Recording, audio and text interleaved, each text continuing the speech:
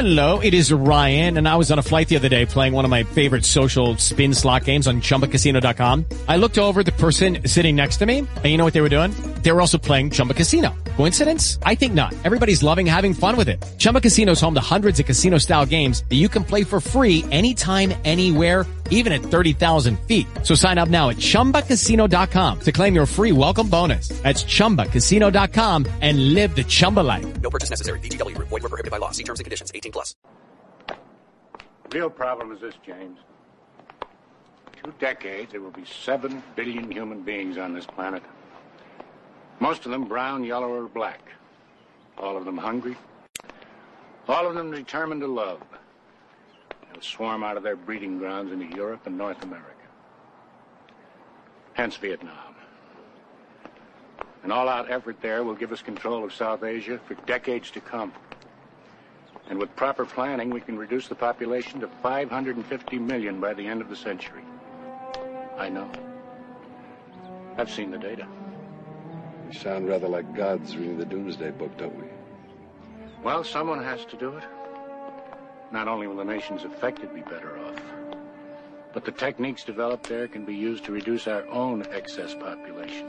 Blacks, Puerto Ricans, Mexican Americans, poverty-prone whites, and so forth.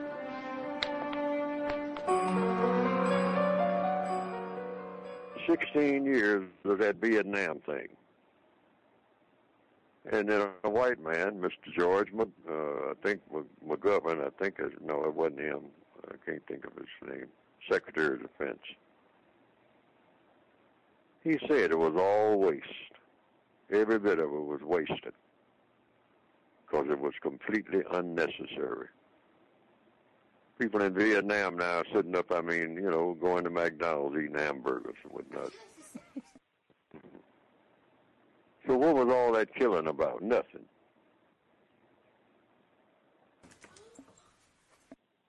Yeah, you can go to Vietnam and they got the Golden Arches right there in Ho Chi Minh City. So what was all that killing about? Nothing. Absolutely nothing.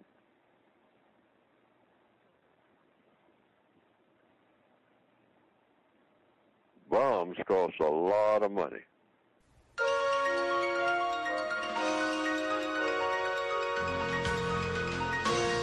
Our next report from 2000 concerns a man we first examined 10 years ago, Dr. Michael Swango.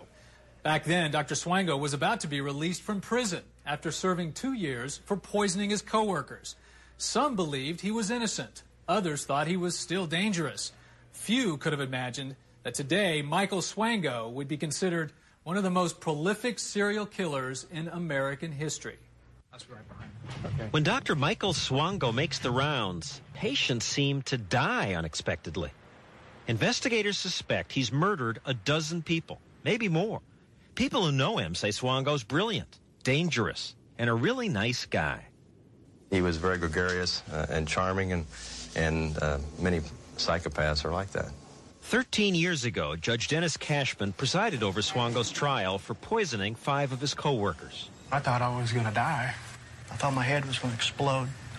Lonnie Long, Brent Unmiseg, and Swango were working together as paramedics here in Quincy, Illinois, when Swango secretly spiked their donuts, tea, and soda with ant poison. That's basically sugar and arsenic. Mike would call on the phone and ask questions of my symptoms. How many times I had vomited. He'd even ask questions on what color my vomit was. There were other signs that Swango was fascinated by poison and death. After he was caught poisoning the paramedics, Illinois police went to his house to search for evidence. They found kitchen cabinets stacked not with food, but with poisons, all kinds, and books that showed different ways to kill people. There was ant poison, gopher poison, insect poison, mouse poison.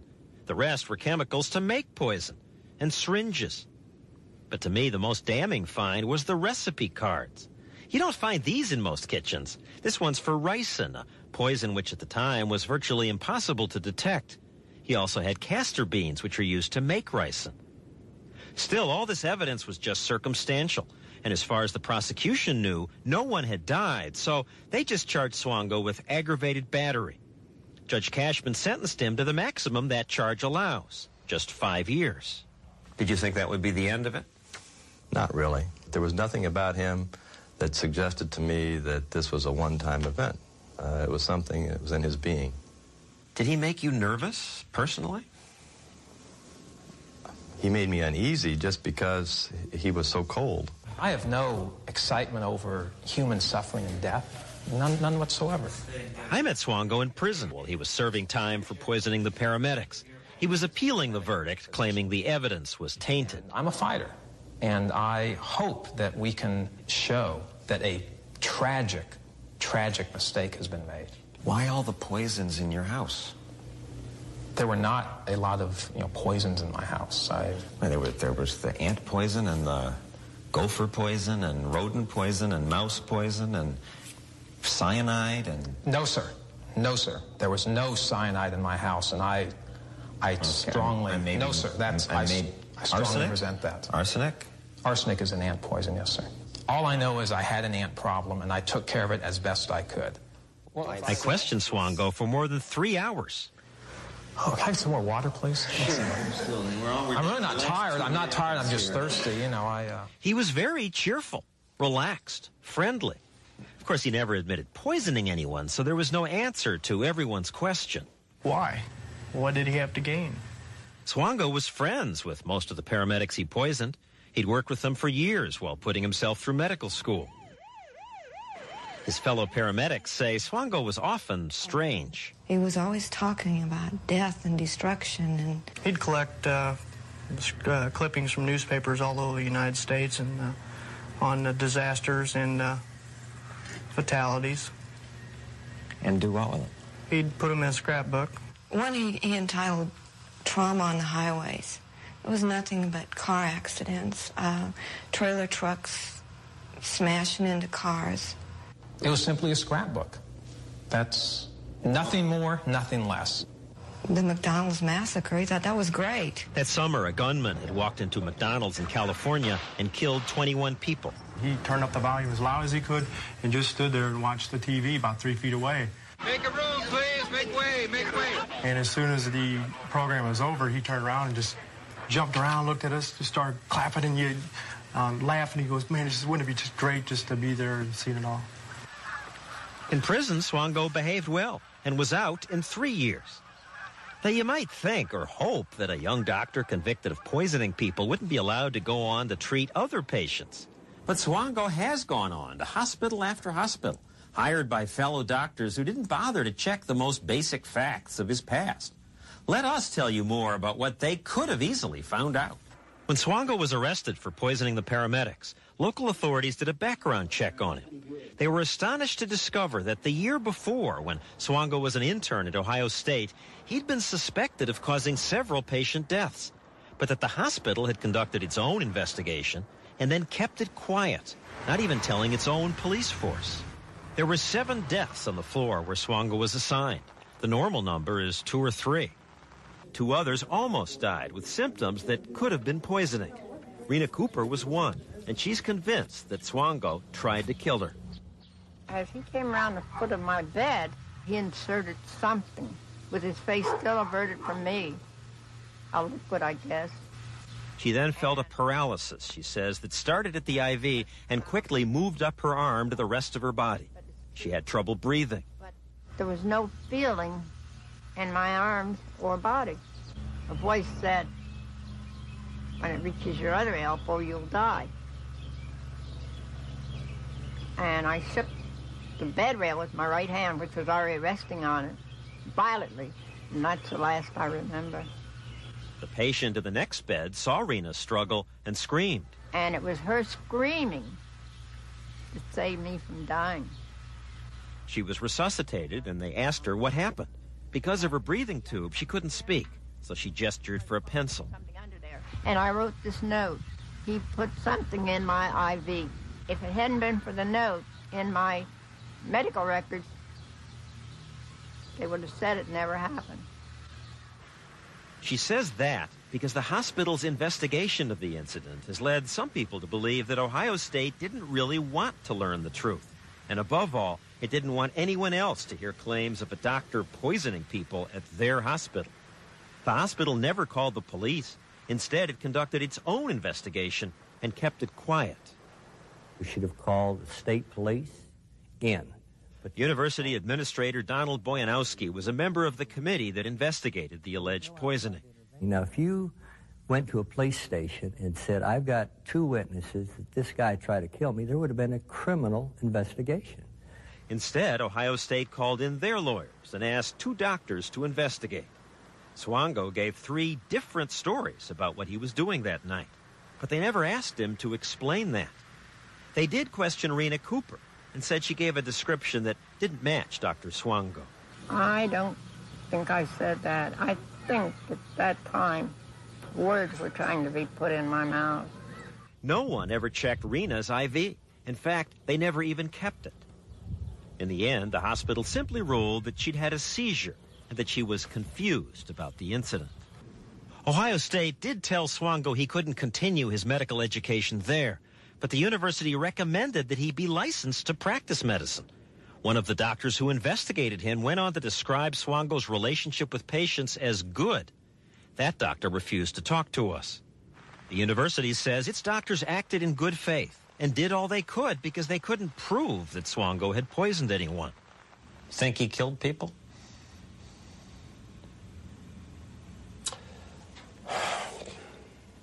Yes, I believe so, yes. Proving it, I can't. Former Ohio State Police Chief Peter Hernt only found out about Swango after he left Ohio and poisoned the people in Illinois. I think he's very unique, but very, very sick. Hernt's investigation lasted more than a year. Bodies were dug up, but by then the trail was cold. I did not do these things. It is simply beyond the sort of person I am to even think about doing something like that. It's hard to believe you. Well, I'm sorry if that's the case. But that doesn't mean I'm angry with you that you don't believe me. I wish you would, but I have no bad feelings about that. Do you know some people are scared of you now, about your getting out? I'm sorry about that. There's certainly no reason for anybody to be scared. None whatsoever. 00 Swango, License to Kill. Catherine Massey Book Club, Context of White Supremacy. Gus T. Renegade in for another broadcast, hopefully to share constructive information on the system of white supremacy racism for non-white people, victims of racism. Today's date, Thursday, October 26, 2023. So I have been told. This is our second installment on James B. Stewart's Blind Eye, the terrifying story of a doctor who got away with murder. Picking up in Chapter 2, wanted to make sure that I got in. Number 1, recognize condolences to the family of the late Richard Roundtree, passed away this week at the age of 81, which is ancient history for a black male.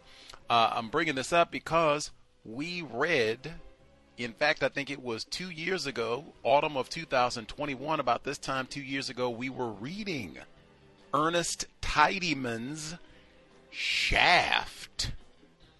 I think that is so important. Again, it was unanimous. Every black person that I asked, including Neely Fuller Jr., they were unaware that Shaft is the creation of a white man. In the Catherine Massey Book Club, check the archives, but again, condolences to the great Richard Roundtree. Invest if you think the cows is constructive. Hit the blog, racism-notes.blogspot.com. PayPal button in the top right corner. You'll see the links for Cash App, Venmo, as well as PayPal. Cash App address is cash.app/$the cows. Huge thanks to all the folks who kept us broadcasting for 14 plus years, hopefully constructive information, even some literary knowledge. Now, the audio we heard at the top from the film, it's been 50 years since the film Executive Action was released. This is a drama, not a documentary, but a drama about the Vietnam War and specifically about the assassination of John F. Kennedy. Now, Dr. Kamal Kamban recommended that film, but we just heard that quick snippet where they talk about a part of the motivation for the Vietnam conflict. We got to control these non-white people, and we need a strategic military location to control population of non-white people well into the future. That was followed by a very brief snippet. Neely Fuller Jr., produced Justice.com. Hey, all of this money for what? What did we get other than killing lots of non-white people, dump a little Agent Orange and all these other bombs and things? What did we get? Got McDonald's there now and everything. Dennis Rodman even going to hang out over there. Anyway, that's the first two. The last segment, that was from the Justice Files. Now, there are lots of documentaries on Michael Swango. I mean, lots. But the Justice Files, that is about 20 years old at this point. I thought that was important for a number of reasons. I'll get to the most important at the end. But one, really, James B. Stewart is going to come through as we read more. One of the most important points of the book, he said they didn't, or in the Justice Files segment, they didn't bother to check the most basic facts of Dr. Swango's past. How white is that? You think if that had been Leroy, Jamal, Asada, you think they would have failed to check the most basic facts of someone who's a convicted felon? Come on. That is going to come up big time as the book proceeds. Lucy Letby. And the reason that I played this segment this week, that part at the end, Rena Cooper. They have a dramatization of Rena Cooper in Unsolved Mysteries. I started this book segment, Blondie, with a little bit from a snippet from Unsolved Mysteries on Michael Swango. They dramatize Rita Cooper, but they have her portrayed by a white female actress. Justice Files, they actually speak to the authentic Rena Cooper, who was still alive at the time when they filmed all of this. And I think James B. Stewart, he was able to speak to Rena Cooper as well. When I saw her, I said, whoa, I think Rena Cooper is a black female. Whoa. Now, we started this book last week. I said, why do we even think we started? First paragraph, white man putting a needle in the rectum of a black male, an African male, no less. I said, why do we think we start right there? Rena Cooper. We got to pay attention to that as we roll. Do we get racial classifications of the people who get killed? That would be significant too. Same thing we said with Lucy Letby, but oh man. So he tries to kill Rena Cooper, we think. Instead of them doing a thorough investigation, Michael Swango said, well, you know, she's a little crazy. They go in the operations and they get these sedatives and things and they go under anesthesia and they're a little baddie. You can't believe what a Negro woman says. And they take that. They go to interview Rena Cooper, who looks like a black female to me, and she says, that's not what I said. I think that they were trying to put words in my mouth. Metaphor, but woo-wee, I know what you are saying. Now, to me, that is, we're being deceptive. We are not going to accurately record what you said for the record. We'll just put down whatever we want to, and who are you? Oh, nigger woman, we should have let you die. Call it natural causes or sprinkle some crack on you. But, man, pay Rena Cooper. Pay attention. Do you get a racial classification? All of that. Anyway, and we heard the P word. Did you hear the P word? Did you hear the P word? psychopath. Told you that one was coming. Last but not least, I was able to get, much obliged to, man oh man, much obliged to Z's mommy for her fantastic job last week. Soon as the program concluded and I uploaded the audio, I got dozens of emails from our black brothers and sisters across the pond on the continent. The Zimbabweans were furious. They said they would not tolerate another second of the Shona language, culture being butchered by some pretend Negro woman narrating the broadcast, and our Zimbabwean brothers and sisters immediately pitched in to get the unabridged audiobook version of Blind Eye. They said they could not tolerate another instant. No offense, much obliged to our black brothers and sisters on the continent. That said, Z did a phenomenal job. Z's mommy, did a phenomenal job. Thank you for her opening installment. We did get the entire unabridged. In fact, last thing I get in, so the abridged version of this book is 5.5 hours. The unabridged version that I now have is 12.5 hours. What's in the 7 hours that they removed, you think? Catherine Massey Book Club, Context of White Supremacy, Blind Eye, audio segment 1. We don't read we don't read abridged books for a reason.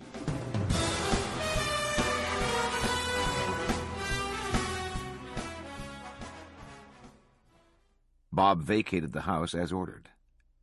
His brothers seemed stunned into silence. Michael didn't even say goodbye.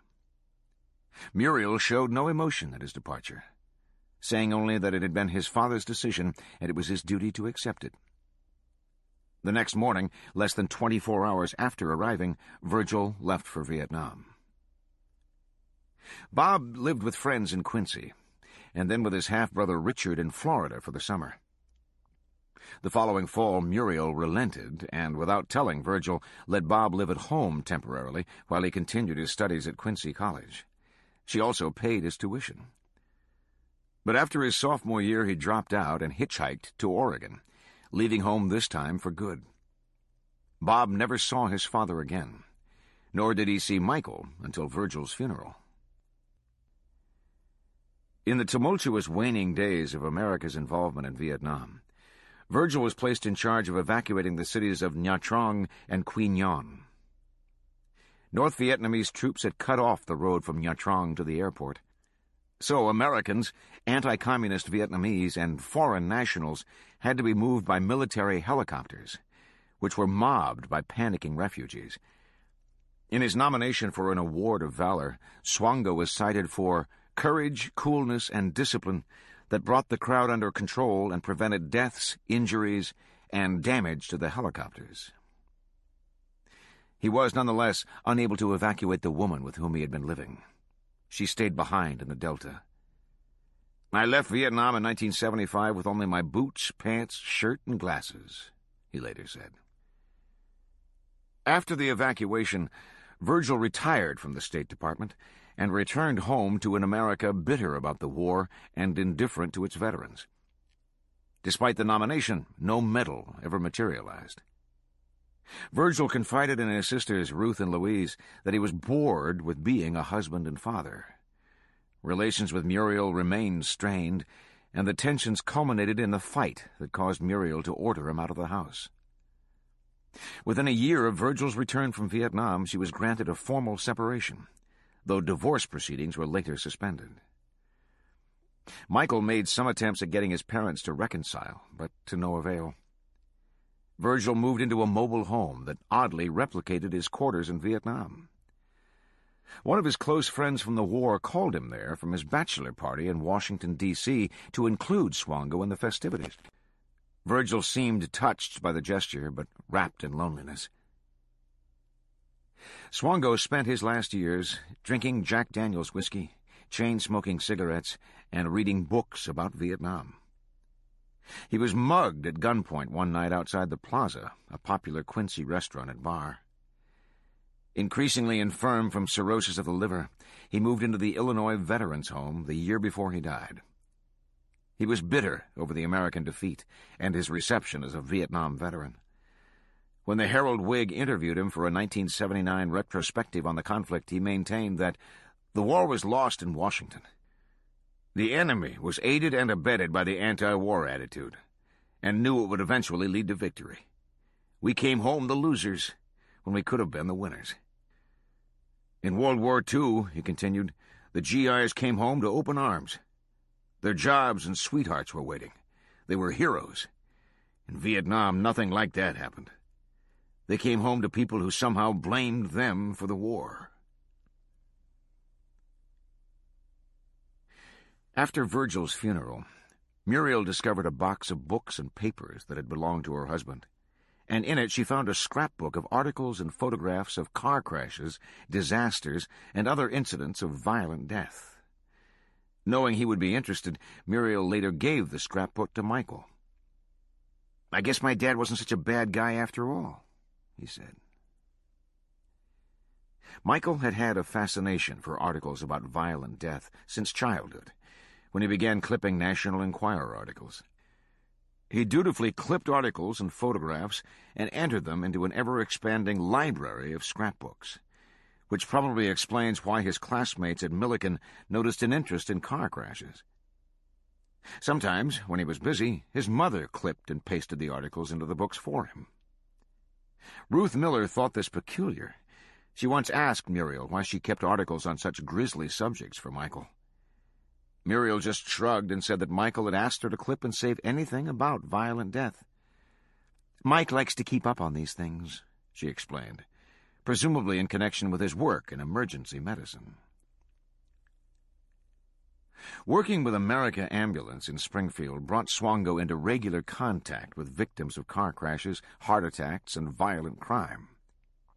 His fellow paramedics, many of whom thought highly of his work, nonetheless noted his unusual fascination with violent death and were familiar with the scrapbooks. They often saw him cutting out the articles while waiting for an ambulance call. Once, a co-worker asked him why he clipped and saved the articles. "If I'm ever accused of murder," he replied, "the scrapbooks will prove I'm not mentally competent. This will be my defense." No one took this seriously. Absent his fixation on violent death, it is hard to understand why he commuted to Springfield during his first year of medical school and worked up to 24-hour shifts during his second and third years, crowded with clinical and academic demands for a job that paid 10 cents above the minimum wage. Swango told fellow paramedics that he could maintain such a schedule because he subsisted on only 2 or 3 hours of sleep a night. Indeed, colleagues in the ambulance service were amazed that Swango would sleep only 30 minutes, then jump up and work for 12 hours straight, almost manic with energy. They had never seen anything like it. Even so, his work on the ambulance crew increasingly took a toll. He became so angry one day that he kicked in a cabinet door in the kitchen area of the ambulance headquarters. He had to pay for it. His long hours also affected his performance as a medical student. Whereas he had prepared feverishly during his first year, some of his fellow students now found him ill-prepared, careless, and hasty to the point of negligence, always rushing from one class or task to another, interrupting his work whenever his pager indicated he was needed for an ambulance run. Still, when it came time to apply for internships and residencies, Swango secured a glowing letter of recommendation from Dr. Waycaser, the neurosurgeon who had been his mentor, which he sent to about 10 teaching hospitals. Waycaser inscribed a handwritten addendum to each copy of the letter. "He'll really do a good job for you." The only time Waycaser had gone to such lengths for one of his students. Much as they do in applying to medical school, graduating medical students apply for internships and residencies through the Association of American Medical Colleges in Washington, D.C., which forwards applications to teaching hospitals with openings. After the initial screening of applications, hospitals winnow the field and conduct personal interviews with candidates who seem attractive. Then they rank the candidates, returning the list to the National Match Program, which then compares the applicants' preferences with the hospital's rankings. Every year, the third Wednesday in March is known in medical schools nationwide as Match Day. The day of the week was changed to Thursday in 1998. At noon Eastern Standard Time, students in hospitals all over the country learn whether they have gotten their first-choice internships and candidates. It's possible for a student to receive no match at all. Though pleased, even Waycaser was surprised when Swango told him that he had been accepted for an especially prestigious internship in neurosurgery at the University of Iowa Hospitals and Clinics in Iowa City.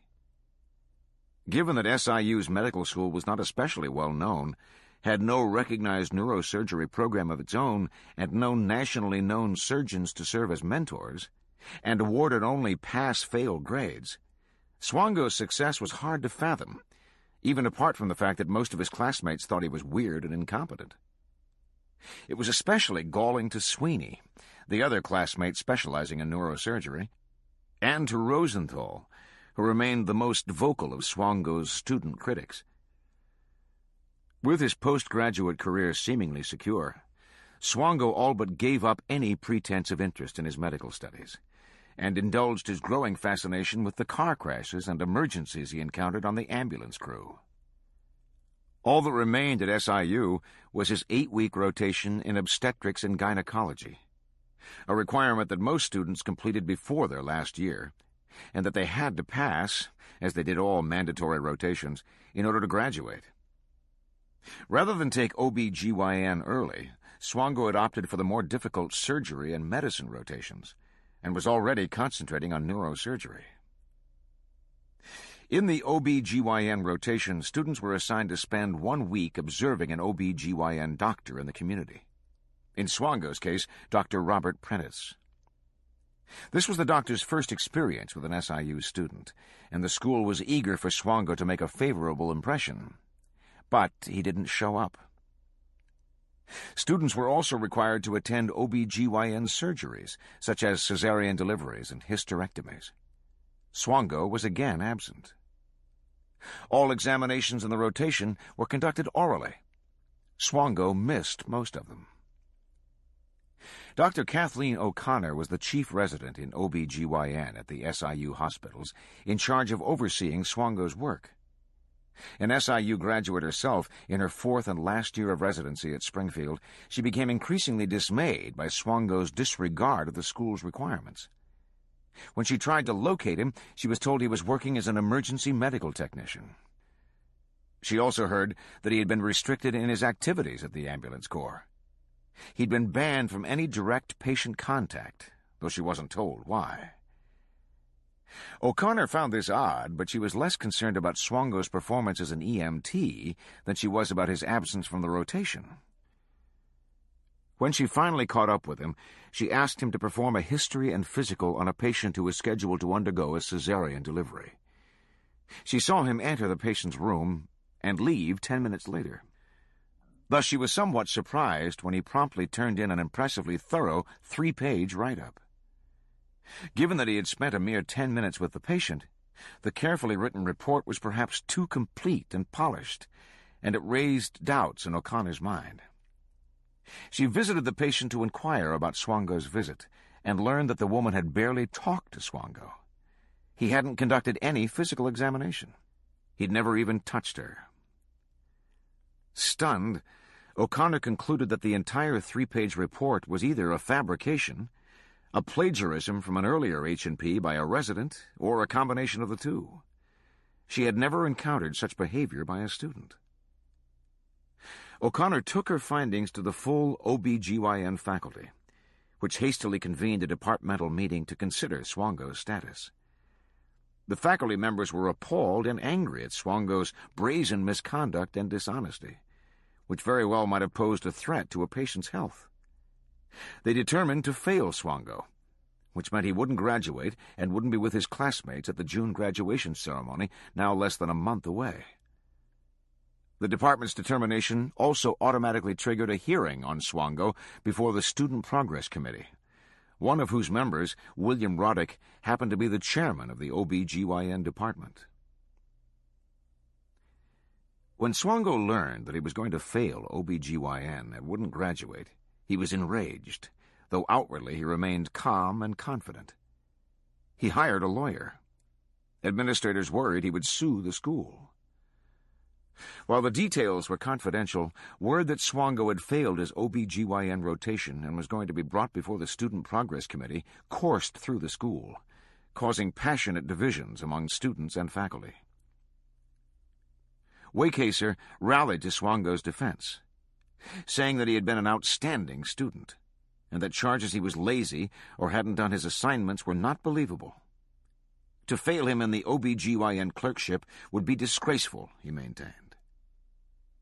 Dr. Murphy, Swango's professor of pathology and toxicology, became so worked up in a conversation with the dean over the injustice of Swango's plight that he burst into tears. At least a few students also argued that to bar Swango from graduating was too severe a punishment.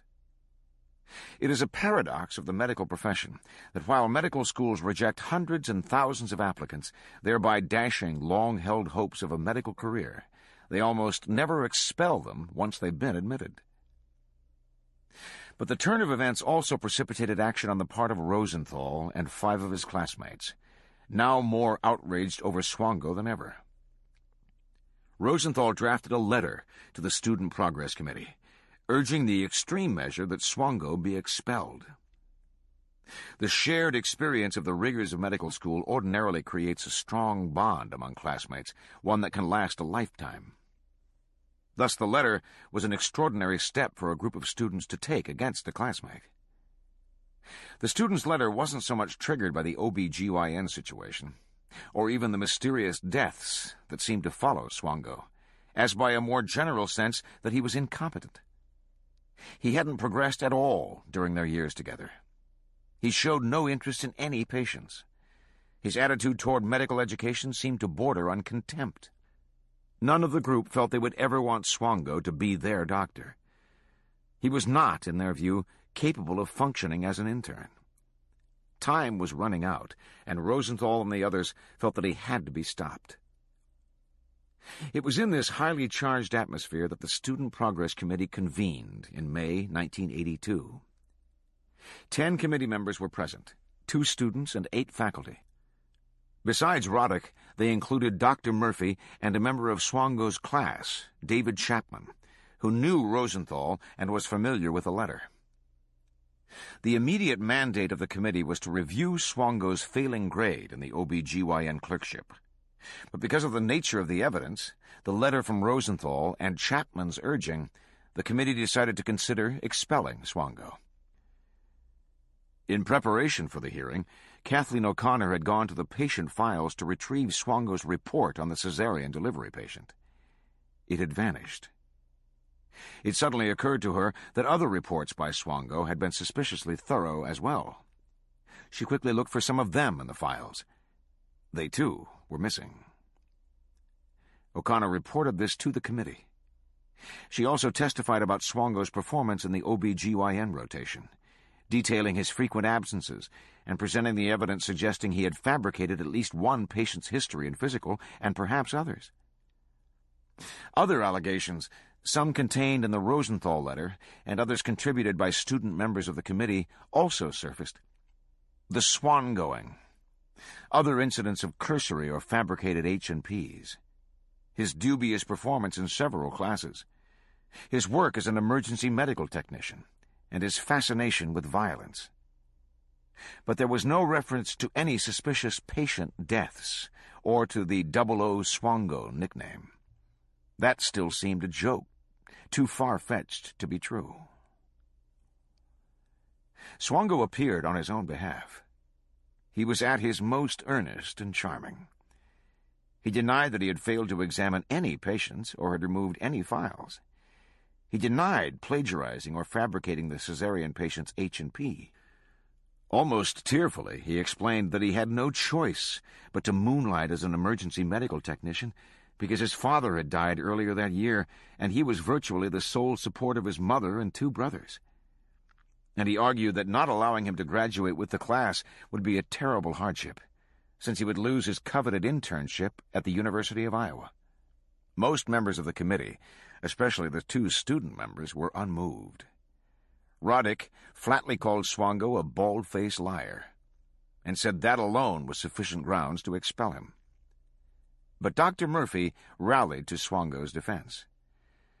Murphy had grown up in a large family, and he felt that competing with his siblings had given him an instinctive sympathy for the underdog. His father had also died recently. He understood and sympathized with Swango's need to support his family, and he felt other students in the class were unfairly picking on him simply because he was different. Swango had been his student, and while his performance had not been exceptional, Murphy found it entirely adequate, better than that of some other students who were going to graduate. At one point in the debate, Murphy turned to Chapman, who was arguing strenuously for Swango's dismissal, and said, "Your whole class is full of goof-offs and jerks. Why pick on him?" Murphy had done some investigation of his own. From the records department of the maternity ward, he told the committee, he'd learned that at about the time Swango was supposedly examining the cesarean patient, another doctor had asked that student comments be expunged from patient records. That, he argued, might explain the absence of any entry by Swango on the patient's chart and the disappearance of the files. But no one investigated Swango's emotional claim that he was supporting his widowed mother and family.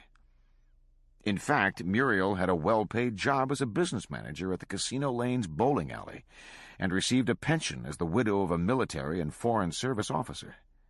She was helping to pay for Michael's medical school education. When the deliberations ended, the committee took its vote, on which all Swango's hopes to become a medical doctor rested. Any decision to dismiss a student required unanimity. 8 members voted to expel Swango. 1 abstained, and 1, Dr. Murphy, voted to give him another chance. Despite the outcome of the committee vote, serious concerns had been raised about Swango's character and fitness to practice medicine. Even Dr. Murphy agreed that some form of punishment was warranted, and that Swango's record should reflect what had happened. The dean and several faculty members went so far as to consult several psychiatrists, who advised them that if Swango really suffered from a significant character disorder, as some testimony suggested, or was a habitual liar, as most committee members had concluded, he would not be able to conceal these traits if he was placed under close scrutiny.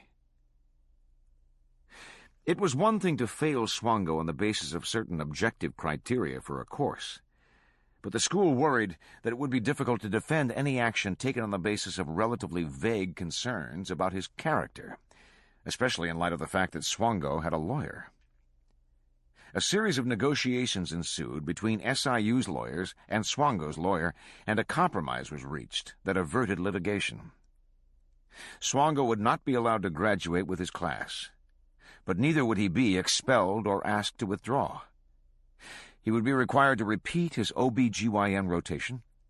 He would also be given assignments from some of the faculty's strictest professors in other specialties, all of them aware of the allegations against him. If he passed these assignments, he would be allowed to graduate. If not, he would be dismissed. In Quincy, Muriel Swango had been looking forward to her son's graduation for weeks, mentioning it to relatives and friends. Though she was careful about expenses, she bought a new dress for the occasion. To Louise Scharf and Ruth Miller, Mike's graduation seemed to fulfill all Muriel's hopes, and to validate the attention she had lavished on him throughout the often lonely and painful years of her marriage. Muriel was nervous about making the 2-hour highway drive to Springfield alone, so she asked Ruth to accompany her. Ruth was thrilled. No member of the family had ever received a medical degree. After the graduation ceremony, Muriel planned to host a dinner in Mike's honor, and had invited Ruth, Louise, and Louise's grandson, who was living in Springfield, to join them at the motel where Muriel and Ruth would be spending the night. Louise, too, was excited about the occasion, though more for Muriel than for Mike. Her nephew had been studying and working in Springfield for 2 years, but he hadn't visited or even called, and she'd seen him only once. She had been visiting a friend in the hospital and saw Mike in the corridor wearing his paramedic jacket. She called out, but he didn't respond, instead quickly walking in the other direction. She was sure he had seen her. The day before the graduation, the Springfield State Journal-Register ran a list of all the graduates, and Louise eagerly scanned it for Mike's name. There was no Swango. She looked over the entire list again just to make sure. Mike's name was missing. Louise called Ruth in Quincy. Ruth, in turn, spoke to Muriel. Michael had said nothing to his mother about the troubles of the preceding weeks, and certainly nothing to indicate that he might not graduate. Ruth called Louise back, saying the newspaper must have made a typographical error. "Well, I'm not so sure," Louise told her. "Maybe you should double-check." But Muriel and Ruth were determined to be there to see Michael graduate. Because of Muriel's concerns about highway driving, they rose at dawn so they could drive at a leisurely pace and still arrive in plenty of time. The SIU Medical School class of 1982 graduated on June 5th, 1982. Michael Swango was absent. Because he failed to graduate, the University of Iowa withdrew its offer of an internship. Some of his classmates, especially Rosenthal, were jubilant, mostly because they were graduating, but also because they felt their campaign to block Swango had at least partly succeeded. After the ceremony, Dr. Murphy, whom Rosenthal had especially admired, followed him off the stage and into the hallway. Rosenthal greeted him, expecting a slap on the back and some congratulations. Instead, Murphy lambasted him for his campaign against Swango. "If you'd spend half as much time worrying about your own performance as you do others," Murphy told him, "you might be the doctor you think you are." When Louise arrived at the motel that evening for the celebratory graduation dinner, she knew immediately that something had gone wrong. Muriel looked ashen. Ruth was tight-lipped, but seemed to be fighting back tears. Louise sat down, and they all ordered a drink. Then Muriel announced that Mike hadn't graduated with his class, and that she and Ruth hadn't attended the ceremony. Just before leaving the motel, about an hour before the graduation, Michael had told her that because of a computer mix-up, he had inadvertently been dropped from the list of graduates. Whatever emotions she must have felt were held firmly in control. Muriel didn't express any shock or disappointment. Louise found the explanation hard to believe, but Muriel said firmly that if Michael said so, then that was what had happened. They waited, but Michael never showed up for dinner. Chapter 3. After his brush with expulsion, Swango was a model medical student. He dutifully repeated the OB-GYN rotation, attending all the required surgeries and oral examinations, and he acquitted himself satisfactorily in his other supervised assignments. Dean Richard Moy had taken an additional step that he believed might put others on notice that SIU had experienced problems with Swango's performance.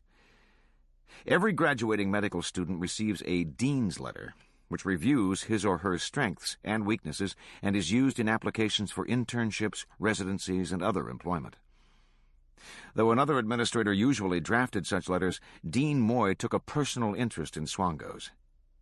It was carefully written to call attention to the fact that he had not graduated with his class, that he had failed a rotation and been required to repeat it, and that there had been concern about his professional behavior.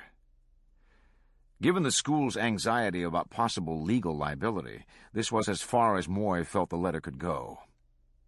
He was confident that, at the least, it would cause a teaching hospital to call SIU for more explanation before admitting Swango for further training. Yet on match day, March 16, 1983, Dr. William Hunt, director of the Department of Neurosurgery at Ohio State University in Columbus, offered Swango a residency in neurosurgery after the successful completion of a year's internship in general surgery to begin on July 1st.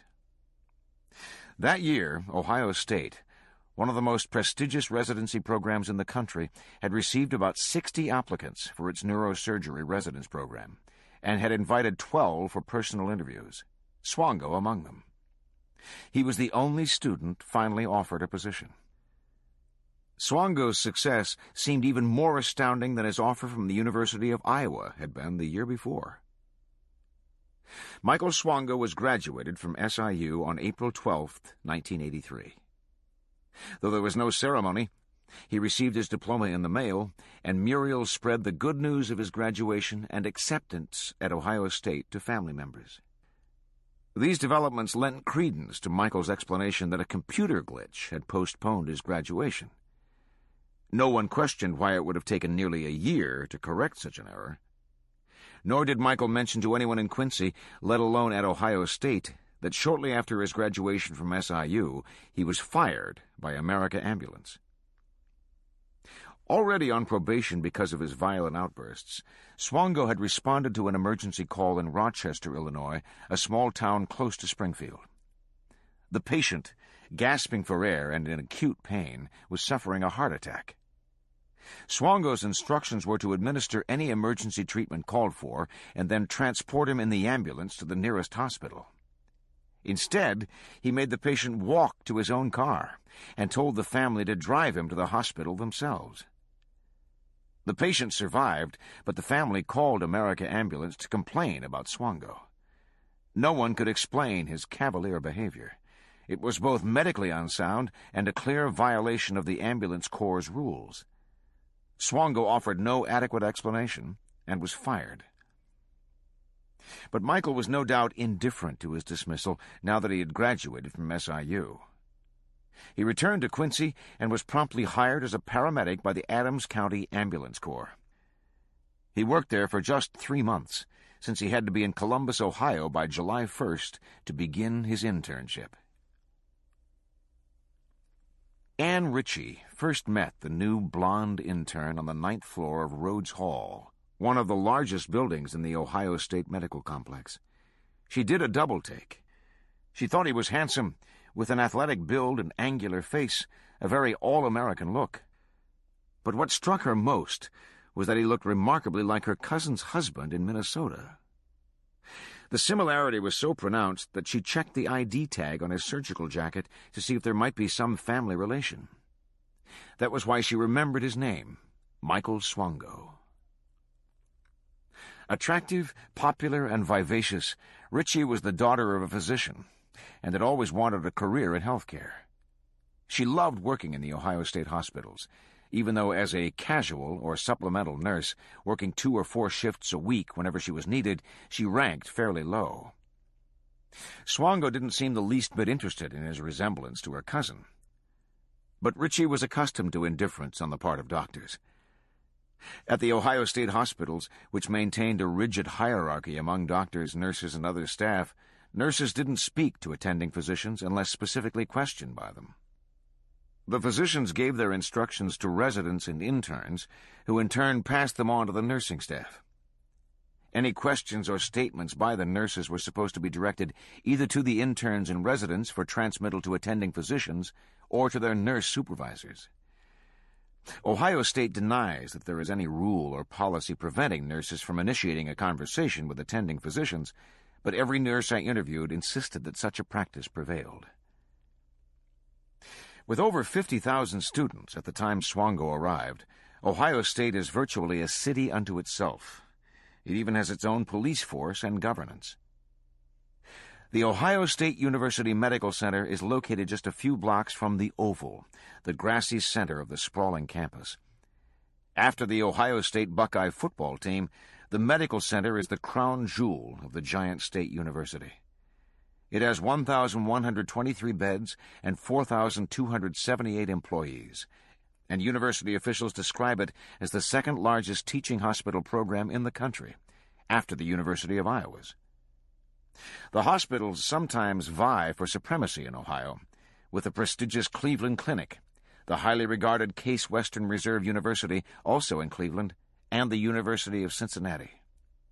But its size and political clout, the university trustees are appointed by the governor, and the hospital's board is a who's who of prominent Ohio business and civic leaders, usually ensure Ohio State's preeminence. Graduates of the medical school dominate Ohio's medical establishment and institutions. So Swango joined an elite group of medical school graduates for his first assignment as a surgical intern, which was in the emergency room. Given such competition, it didn't take long for some of his shortcomings to surface. Each doctor in charge of a surgical rotation evaluates the interns at the conclusion of the rotation, and Dr. Ronald Ferguson, the doctor in charge of transplant surgery who oversaw Swango's work from mid-October until mid-November, told Dr. Hunt that he was going to fail Swango, and that he didn't believe he was competent to practice medicine. While the details of Swango's performance have been shrouded in secrecy by Ohio State, the school has said only that nothing of a criminal nature was contained in Swango's evaluations. Ferguson complained specifically about Swango's brusque and indifferent manner with patients, his cursory H&Ps, charges that echo the criticisms of his performance at SIU, and a general sense that Swango lacked the temperament and dedication necessary to be a doctor. Swango also alarmed at least one other of his supervising physicians with remarks suggesting a fascination with the Nazis and the Holocaust. This fascination was noted in his student record. Some of the residents who spent more time with Swango than the attending physicians did also complained to doctors on the faculty that Swango was weird. While making rounds, residents often gave interns tasks and then critiqued their performance. Whenever they criticized Swango, as they often did because of his incompetence, Swango would immediately drop to the floor and begin a strenuous set of push-ups. He could do hundreds of them. It was almost as if he was still in the Marines, and this was his self-imposed punishment. Of course, the residents thought his reaction not only peculiar, but highly inappropriate for a doctor making rounds. Despite their admonitions, he persisted. At the time Swango was hired, no one from Ohio State called anyone at SIU. Indeed, no one appears even to have noticed that he should have graduated from SIU a year earlier than he did. But now, troubled by the negative report from Ferguson and other comments about Swango's odd behavior, Dr. Hunt got on the phone to SIU's Howard Barrows, the Associate Dean for Medical Education. Barrows was in charge of student recommendations, including the dean's letters signed by Moy, and had helped draft Swango's. With an edge of annoyance, Hunt asked about Swango. "What kind of guy did you send us?" Barrows said that Hunt should have seen plenty of warning flags in Swango's dean's letter. "Well," Hunt retorted, "I don't read dean's letters." Barrows asked him if he'd kept the dean's letter in Swango's file, and Hunt said he'd check. Soon after Hunt called back, he'd found the letter. "Oh, my God," Hunt said. "You're right. You did tell me." Still, no consideration seems to have been given to terminating Swango's internship. On January 14, 1984, Hunt met with Swango and warned him that he had received a failing evaluation from Dr. Ferguson that might threaten his residency. He reminded Swango that the offer of a residency in neurosurgery was contingent on successful completion of the one-year internship. Swango took the news calmly. He seemed suitably concerned and sincere in his desire to improve. He was sufficiently charming and contrite that Hunt helped him plot strategies for overcoming the negative review and continuing with his residency. Hunt recommended that Swango appeal Ferguson's evaluation to the Residency Review Committee, made up of doctors from the surgery department. Swango took him up on the suggestion, and the committee met later that month to reevaluate him. Ritchie and Swango didn't have much contact after their initial meeting, when she had examined his name tag, though she did talk fairly often to his new girlfriend, a fellow nurse named Rita Dumas, who also often worked in Rhodes Hall. The relationship surprised many on the nursing staff, because Dumas hardly seemed a catch for a promising and handsome young intern. She was reasonably attractive, but her personality had caused some of the other nurses to keep their distance. Divorced a few years before, with 3 young children, she was always complaining about something. She worked the night shift, returning home at 7 in the morning, just as the children were awakening. She said she was never able to get enough sleep, which might have accounted for her often surly mood. but she seemed transformed by the romance with Swango. Though she still kept mostly to herself, she acquired a new glow of confidence, and her attitude toward life seemed to improve. A few of the other nurses noted the changes with a touch of envy. Dumas had been going through a difficult period. Swango had been tender and supportive. He was wonderful with her children, and they loved it when he performed feats of juggling for them. She later said, "I do not think that I would have survived had Swango not been there for me."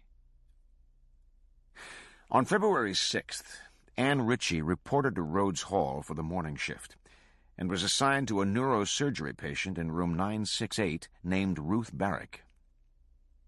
Barrick was a pleasant, elderly woman who had been admitted to the hospital on January 17th. She had fallen and hit her head at home 10 days earlier and suffered a cerebral hematoma. Though her condition was serious, it had never been considered life-threatening until she suffered respiratory arrest and nearly died on January 31st, just after Swango's appeal of his negative evaluation was rejected. No one told Ritchie what had happened. But on January 31st, another nurse, Deborah Kennedy, had given Barrick her breakfast and assessed her condition. The patient seemed to be doing well. She was sitting up in bed, talking, and responding to directions. At about 9:45 a.m., Dr. Swango had come into Barrick's room and told Kennedy, "I'm going to check on her." Kennedy thought this was peculiar, since doctors rounded at 6:30 a.m. and rarely returned unless there was a specific problem. In such cases, it was the attending physician, not an intern by himself, who would call on the patient. But Kennedy gave the matter little thought. She left Swango alone in the room with Barrick. About 20 minutes later, Kennedy returned to check on Barrick. Swango was gone. Barrick was now reclining and seemed to be asleep. But when she drew close to the bedside, Kennedy was alarmed. Barrick was barely breathing. Her skin was taking on a bluish cast, a sign of imminent death from respiratory failure. Kennedy immediately called a code over the intercom, and doctors came rushing to the room. Swango was the first to respond, but others too began working to resuscitate her. After 45 minutes, Barrick's vital signs seemed to stabilize, and she was transferred to intensive care. There she recovered without any evident lingering effects and returned to her room. At about 8 a.m. on February 6th, Ritchie gave Barrick a bath. The patient was alert, talking, cheerful, and seemed to be recovering. But Ritchie noticed that the central venous pressure, CVP, was low in the central line, an intravenous tube supplying medication to the major blood vessels. She called to ask that a doctor check the line, and then left the room to check other patients. A few minutes later, she saw Swango enter Barrick's room, remembered him as the new doctor who looked like her cousin, and felt relieved that an MD had responded to her call. Ritchie might have given the matter no further thought, but some time passed, and she didn't see Swango emerge, which made her think that there might be a problem with the central line. This wasn't unusual, because the central line, connected as it is to the major blood vessels, often requires some delicate work if a blockage occurs, and there is a particular risk of getting air into the tube, which can be fatal. So Ritchie went back into Barrick's room to see if Swango needed help. Swango had drawn the curtains entirely around Barrick's bed, which meant that neither Barrick's roommate nor anyone passing the room's open door could see what was happening. Ritchie found this odd. She stuck her head through the curtains. Swango was hovering over Barrick's chest area and seemed startled. "Do you need any help?" she asked cheerfully. "No," Swango replied. Ritchie left. 10 minutes later, concerned that Swango still hadn't finished, Ritchie entered the room, saw the closed curtains, and again asked if Swango needed any help. He said he didn't. 3 minutes later, Ritchie returned, opened the curtain, and looked in.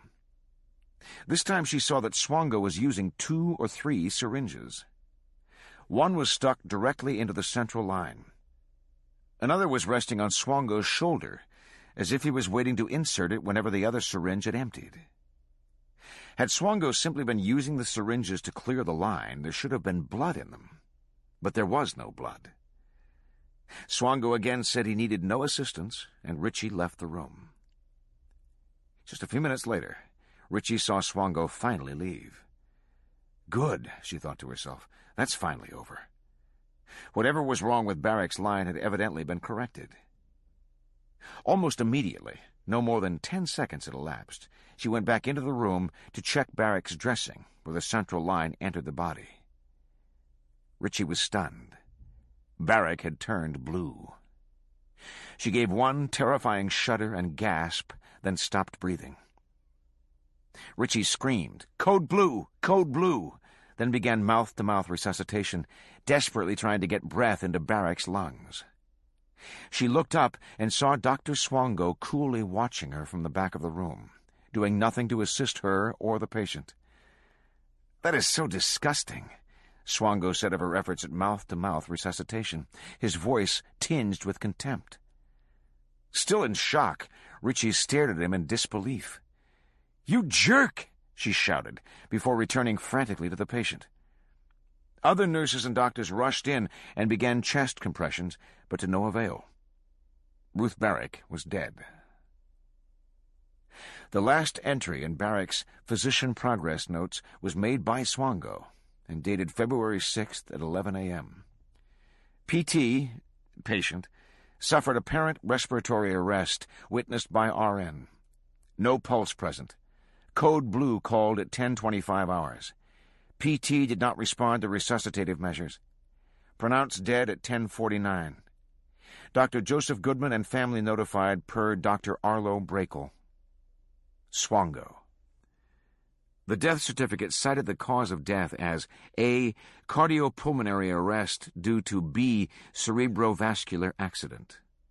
A stroke, in lay terms.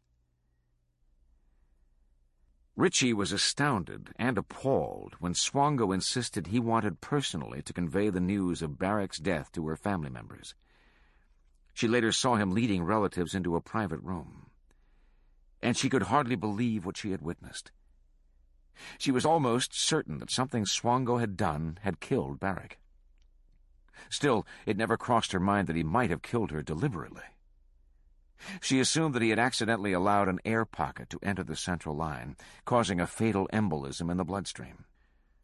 Such accidents did sometimes happen, which was one of the reasons only doctors were allowed to adjust central lines. But why hadn't Swango acknowledged the error? Why had he acted as he did? And what was he doing with those syringes? These troubling questions were still swirling in Ritchie's mind that afternoon when she responded to an urgent call in another room. The head nurse, Amy Moore, was with a patient who was having serious trouble breathing. Ritchie was alarmed to see that Swango was also in the room. With the patient gasping for breath, he ordered Ritchie to fetch a heart monitor. Moore seemed incredulous. Using a heart monitor would take valuable time. "We don't need a heart monitor to check her lungs," she exclaimed. It was rare for a nurse to defy a doctor, but the patient's condition plainly suggested blood clots in the lungs. She needed to be rushed to another floor for testing. Swango was insistent. "She has to have a heart monitor." "No, she doesn't," Ritchie interjected, fearing that the patient would die while they delayed dealing with an obvious condition.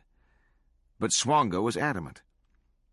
Moore said she could handle the situation and told the visibly upset Ritchie she could leave. Moore got the patient to the other floor in time to save her life. After her shift ended that day, Ritchie was driving home on Route 315 to the northwest suburbs where she lived. She couldn't get the day's disturbing events out of her mind. Barrick's death, Swango's unfeeling reaction to it, and his jeopardizing another patient made her consider the possibility that his actions had been deliberate. Her heart started racing, her head felt light, and she feared she would faint.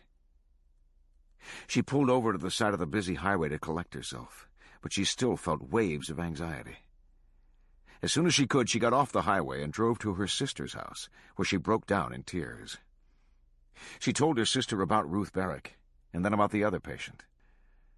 Her sister called their father, the doctor, who said he'd check on Anne as soon as he could. Meanwhile, she did deep breathing exercises in an effort to stem the anxiety and calm herself. Surely she was wrong about Swango. Barrick's death was an accident. Eventually, her pulse returned to normal. She regained her strength, and she was able to drive home. The next day, in line with the hospital protocol that any irregular incidents should be reported to one's immediate superior, Ritchie told Amy Moore her suspicions that Swango had caused Barrick's death. She also talked with several other nurses about what had happened. Given hospital practice, she didn't dare say anything to any doctors. In any event, she was afraid to mention the real cause of her anxiety attack, her suspicion that Swango's actions had been premeditated and deliberate. Deliberate. That is my word. The Catherine Massey Book Club. Context of white supremacy. Deliberate. Such an important word in the system of white supremacy. All right. The number 605-313-5164. The code 564-943 pound. Press star 61 if you would like to participate. I'll give out the number again. I'm just sharing this now so I don't forget. We read James Lowen's Sundown Town in the book club maybe 5 years back, I think. 2017, 6 years back. Reluctantly in my top 10, but I mention it so frequently. Such great info. Iowa pops up in there, as does Maine.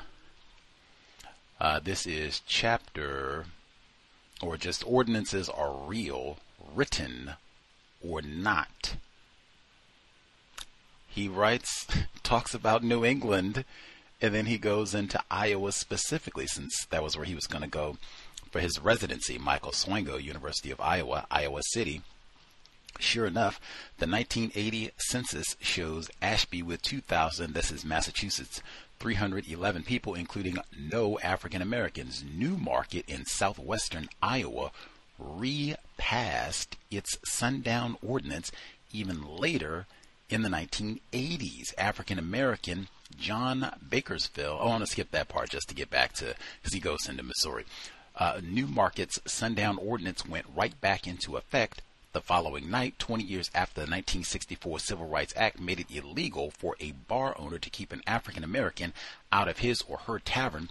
The city officials of Newmarket, Iowa, thought they had the power to keep them out of an entire town, at least after dark. Apparently, they still do, for the 2000 census showed no African Americans in Newmarket and none in Gravity, Bedford, Villisca.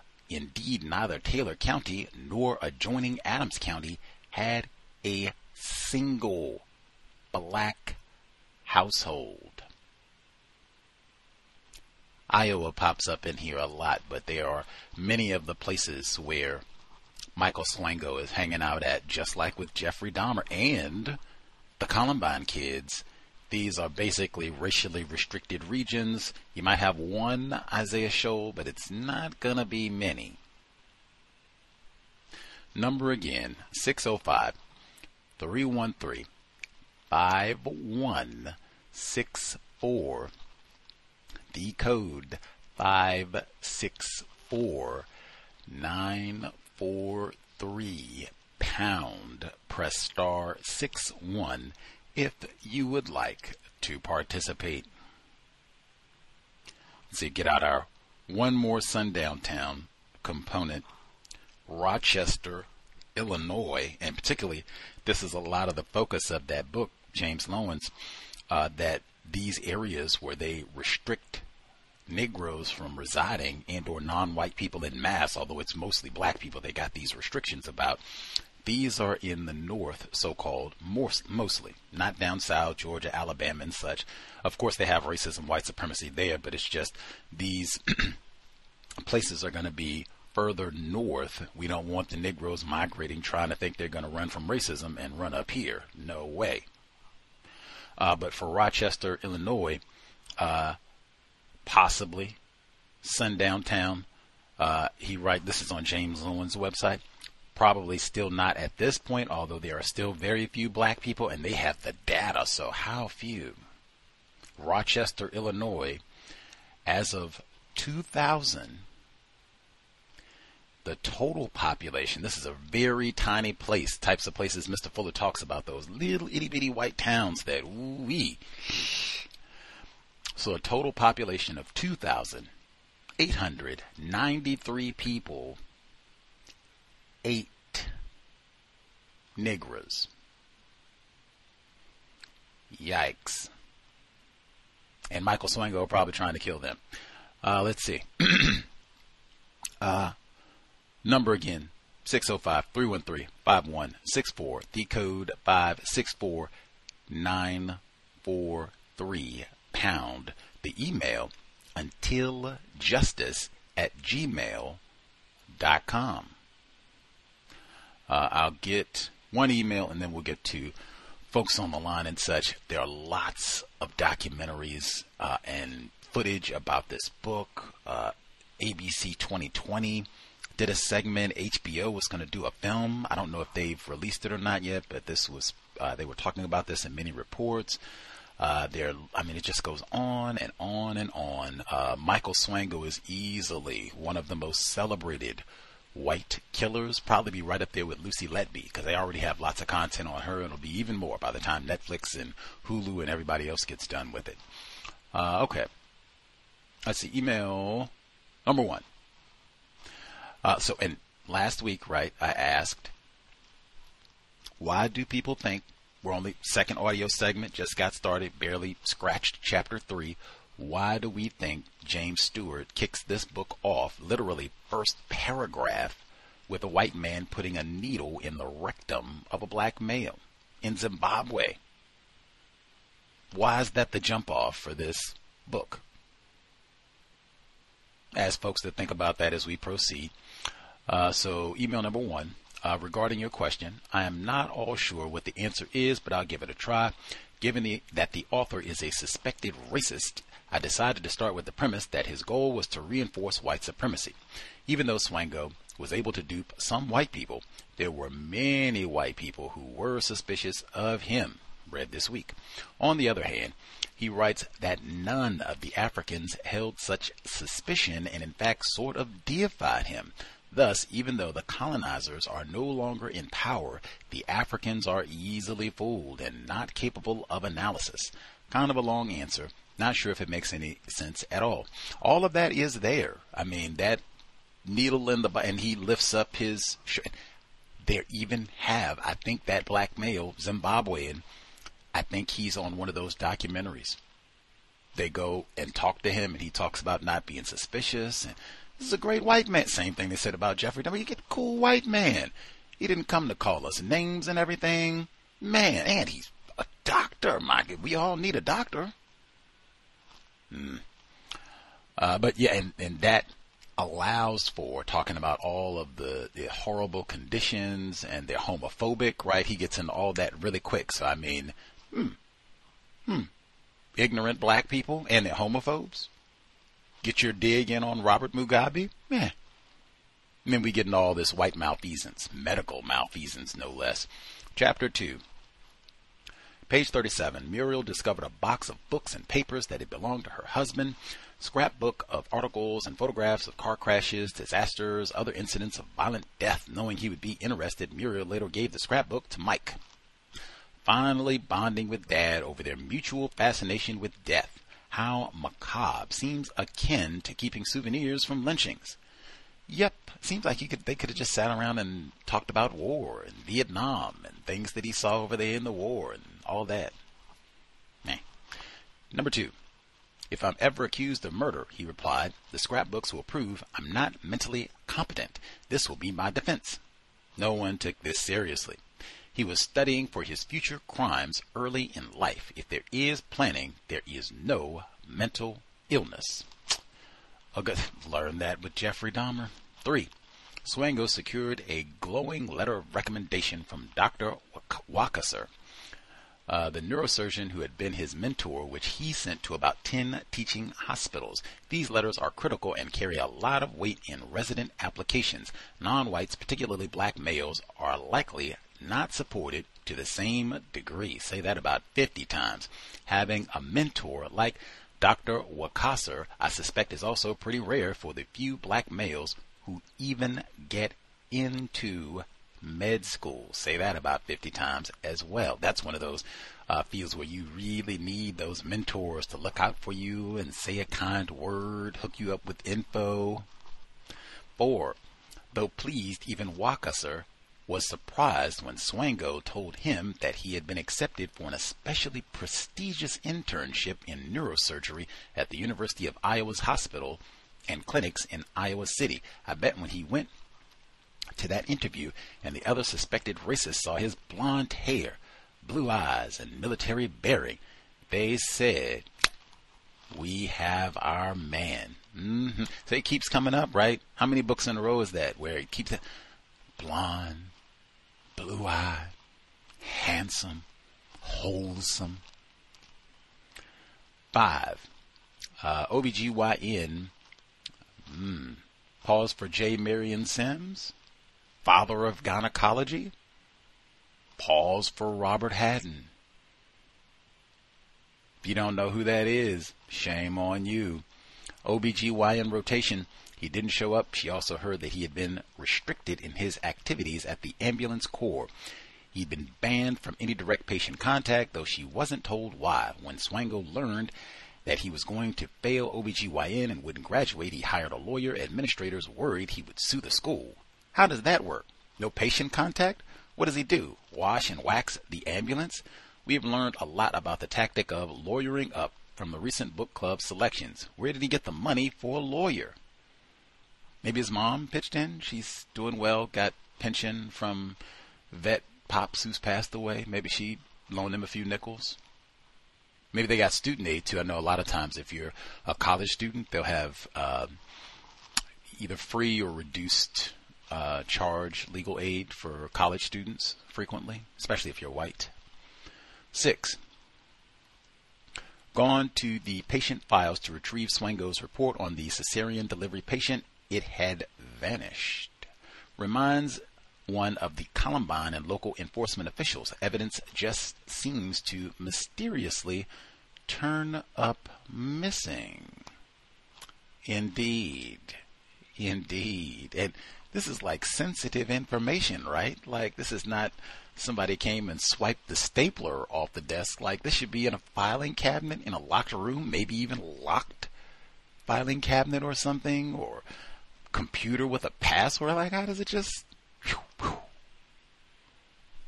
Halloween, spooks, and ghosts. Get out of here. 7. He was virtually the sole supporter of his mother and 2 brothers. It is that he is such a good liar, or is he always given the benefit of the doubt because he is white? That latter is so important. White people, a huge component. It's just like with Sue Klebold, a huge aspect of why white people master deceivers. Other white people support their lies and or they don't call them out. Like I said, we just got a healthy dose of that with Sue Klebold, right? All those glowing reviews, same with my man Swango, saying that she's great and awesome and I admire her so and she's been so forthright and all the rest of this hogwash. But white people support other white people's lies. They don't call them out. That makes them so effective. Might be part of the white code to not call out other white people lying. 8. Any decision to dismiss a student required unanimity. 8 members voted to expel Swango, 1 abstained, and 1, Dr. Murphy, voted to give him another chance. Consult several psychiatrists who advised them that if Swango really suffered from a significant character disorder, as some testimony suggested, or was a habitual liar, as most committee members had concluded, he would not be able to conceal these traits if he was placed under close scrutiny. How does one abstain, and for what reason? Maybe they were homies, or I don't know. He had some dog in the fight, as they say. Like, I don't even sit this one out. Well, it seems that 00 did fool them. I doubt if Gus T was in medical school and had the same track record, he would have survived the inquiry. Please. I couldn't have even got a lawyer to come and defend me. Like, he had students out picketing for him and everything. Like, come on. Chapter 3. Swango's fascination with Nazis and the Holocaust. Buddy. Have we heard this 3, 4, 5, 20 times? 2. Barrows asked him if he'd kept the dean's letter in Swango's file, and Hunt said he checked. Soon after Hunt called back, he found the letter. Oh my God, Hunt said. You're right. You did tell me. Once again, just like Iowa, they saw a tall, handsome, blonde man during the interview, and he just assumed everything was good. Hunt's name remains known in neurosurgery due to his Hunt-Hess classification for cerebral aneurysms. Well-known non-white people who have been treated for cerebral aneurysms. Quincy Jones. Wow. Oh, that's Seattle's own. Sharon Epperson, finance journalist for CNBC. That one staggered me for many reasons.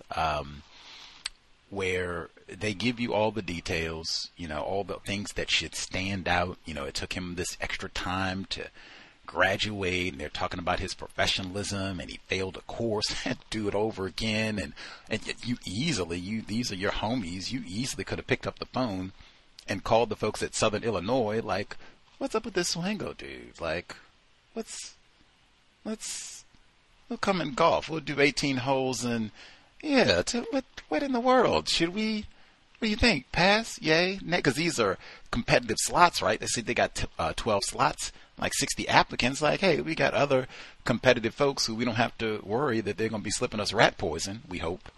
And they passed. They didn't have to go back and repeat a course and all the rest of it. You don't even check?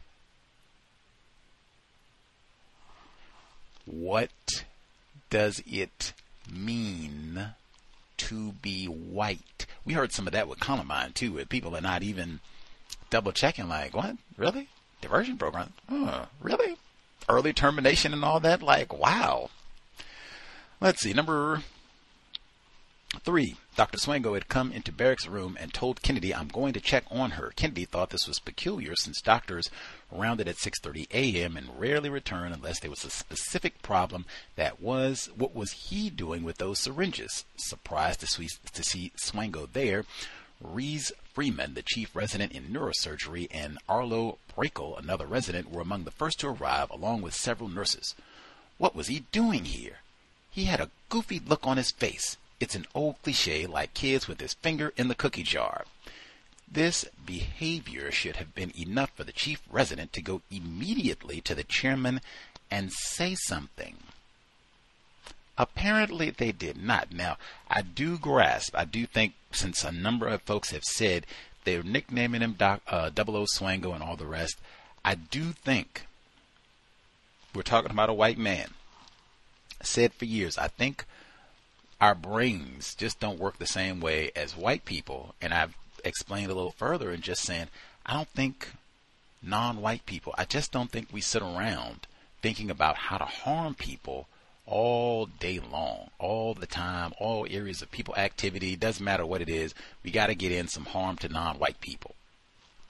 I don't think, it's just hard for us to think that way. We don't think that way. So it's difficult for us to think that, wow, you got not just one person, but a whole group of people. That's how they think. That's how they behave. Evidence shows this worldwide. Same type of a thing. It seems it would be difficult to think like, dang, is he going around killing people? Like with us, like, what? No, maybe the air bubble, that's probably what it is. He's still messed up. I still think he's goofy and all the rest of it. And what is he doing saying that? But I think it would be kind of hard, at least to immediately come to the conclusion like, hey, I think he's killing people. I could be wrong on that. If you think, hey, the logic 1 and 1 is 2, this should have been easy and quick. And it would have been if this had been yours truly, Renthal James. even though, if it had been the great Francis Cress Welsing, M.D. That's why I said last week, do you think it's hard for me to... 00 Welsing? We got this nigger woman here that we didn't want to begin with. And then people, I don't know, so I will concede that, but I do think for most people it would be kind of difficult to think, yeah, Mike is killing folks. That's what it is. I'm going to go rat him out right now. But we'll ponder as we continue rolling along. I'll pause there because that's as far as we got. We'll have to pick up second section of the text. Number again, 605-313-5164. The code 564-943 #. Press star 61 if you have commentary. Let's see. First few folks with a hand up. If you have thoughts, first portion of the reading, line should be open. Yeah, Victim from, you can go ahead. I get it. Oh, thank you. Thank you, Victim from New Jersey. Good evening, guys. This is Fresh Princess. I'm a little under the weather. General observation is that Michael Swango probably killed way more people than they give him credit for. And the book kind of answered my question when I thought that, because they mentioned no contact with patients, even though he was supposed to be like an EMT or something like that. So how is that possible? I'm quite sure he was killing a lot of people on the way to the hospital, over medicating them, or, shooting them up with something and they have a heart attack on the way, even though they could have been like stabilized or something. I'm quite sure he had a number of those, but they could never, quote unquote, catch him, but they suspected him. I think that he had way more interest in that job than practicing medicine, because it was harder to kill patients on the floor than it was to kill patients in the ambulance. And I want to say, when you murder people and rob stuff, like, you have thrill-seeking behavior, and you might get like an adrenaline rush from that. So probably when he was killing people, he got a little high, and he focused his energies where he could get his fix of adrenaline, and that was in the EMT, working as a medic. I found it very odd that he was able to get a neurosurgery match, even though he had all of these other behavioral issues and observations about him. The one doctor seems to be really rooting for him, and it's odd, despite all of his colleagues saying, like, no, this guy isn't it. I highly suspect that the book is starting off in Africa, because he went to a place where he would be the least likely suspect. He would have the maximum amount of vulnerable potential victims, and he was probably the least likely. He was probably not going to get caught in his mind, because Africans allegedly are less intelligent, and he was the great white hope doctor that came over there to help them. So those are my observations. Thank you for allowing me to speak. Get lots of rest, Fresh Princess. I was just not feeling well myself. Lots of fluids, lots of rest. I was going to say, tell your mom I said hi, but now she's under the weather and all. Take good care of health. Can't do nothing more valuable than your health and well-being. Did you know about this dude? This is kind of close to your field. Did you know about old Agent 00 Swango? I didn't know about him. Believe it or not, I did not know about him. But in my field of research, I know about a whole bunch of doctors who have conducted research without like IRB approval or whatever, because every year a list comes out of bad actors, people who didn't have permission to do research that did research. from the FDA's website. I have to dig to find like the link, but that's my bailiwick to see actually what they did and why they did it. Fascinating. Rule breakers. That's another. Well, yeah, long conversation, but some of that will come up in the text as we proceed. Methinks. Still learning. I didn't know about this dude until a few months ago either. Still learning. Our caller in New Jersey, much obliged for your patience. Oh, I needed him. Caller in New Jersey, thanks for your patience. Victim in New Jersey. Hey, Gus, sorry for the noise in the background. First thing that came to mind from last week's and this week's book read is White Fathers. White Fathers is, just a reoccurring theme. In a lot of, from Eric Klebold, the Columbine killings, and to even Jeffrey Dahmer, White Fathers.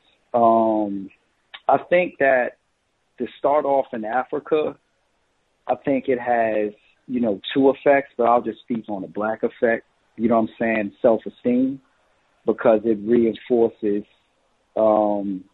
black inferiority, as this doctor, this killer, was able to be an army of one, even just an army of one white man can just go into an African nation and just cause, devastation and havoc. So it has an effect of reinforcing that black people in the system are not protected. And, so I think it has that effect. I think that this doctor is not an anomaly. I just remember reading this book. I just remember as a young child, they were videos that surfaced. And I don't know if the audience, if they remember these videos. They used to be videos called Faces of Death. And this was during the time of VCRs. And, people would just look at minutes to hours of just ways people died. So I think in a system of white supremacy, his behavior and his actions is not an anomaly.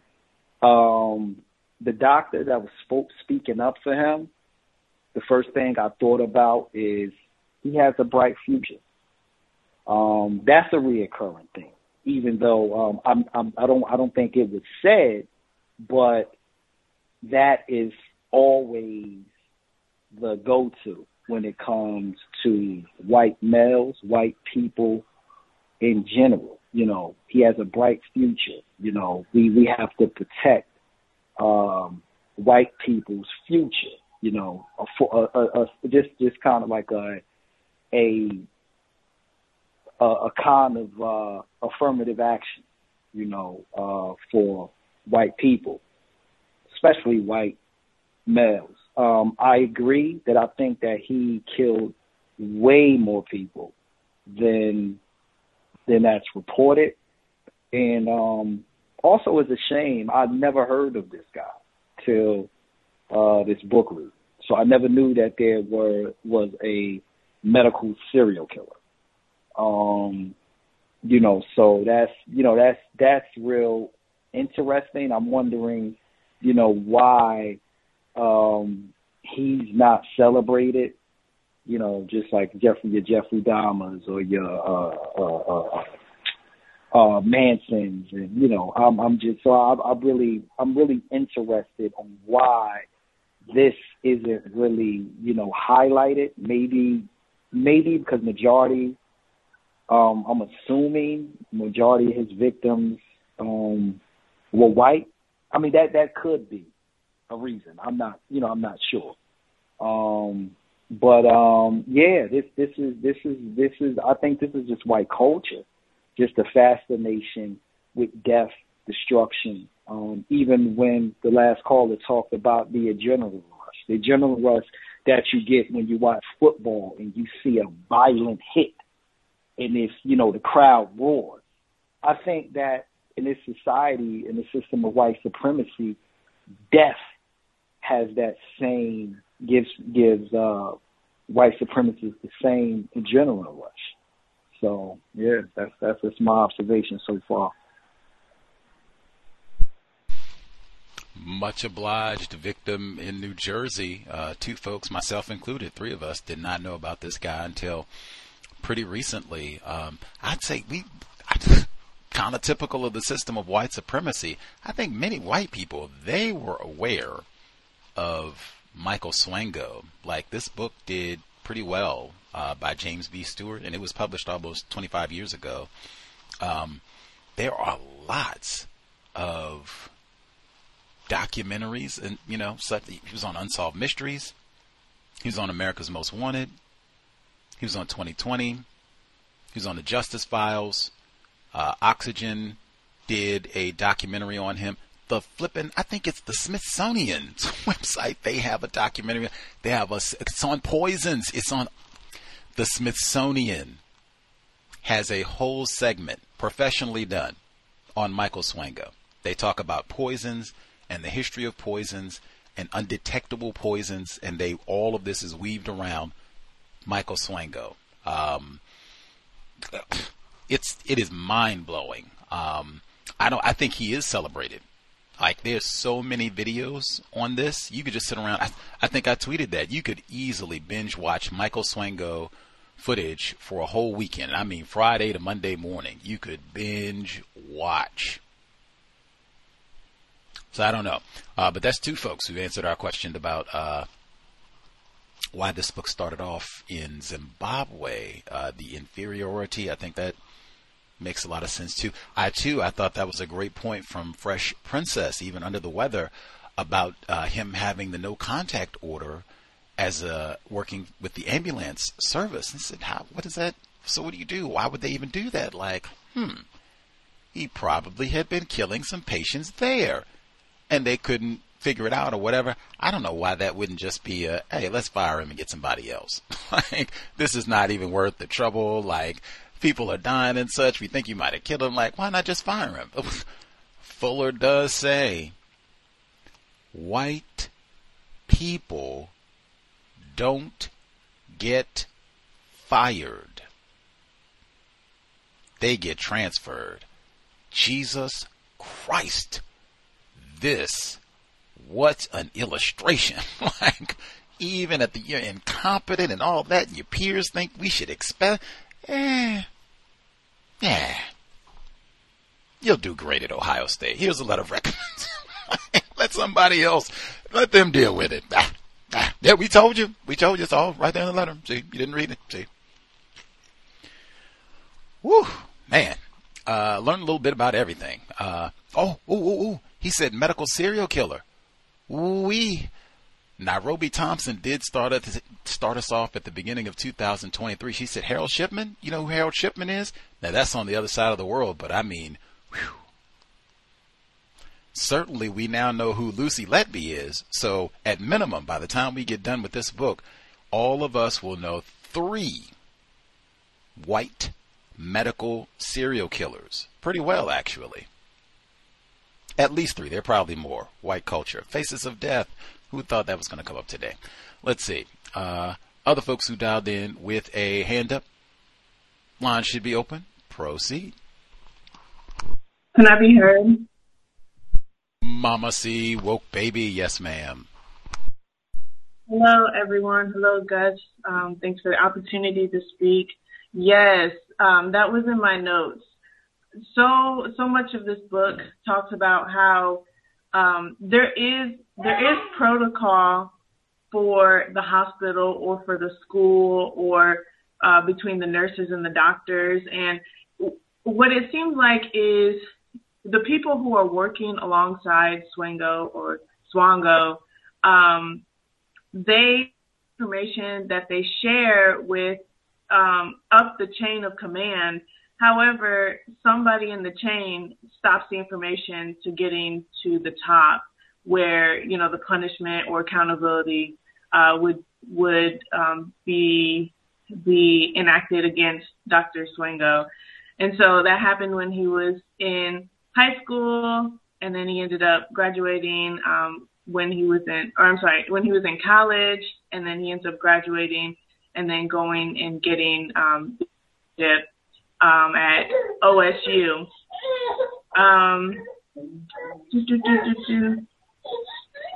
Let's see. Hold on just a second.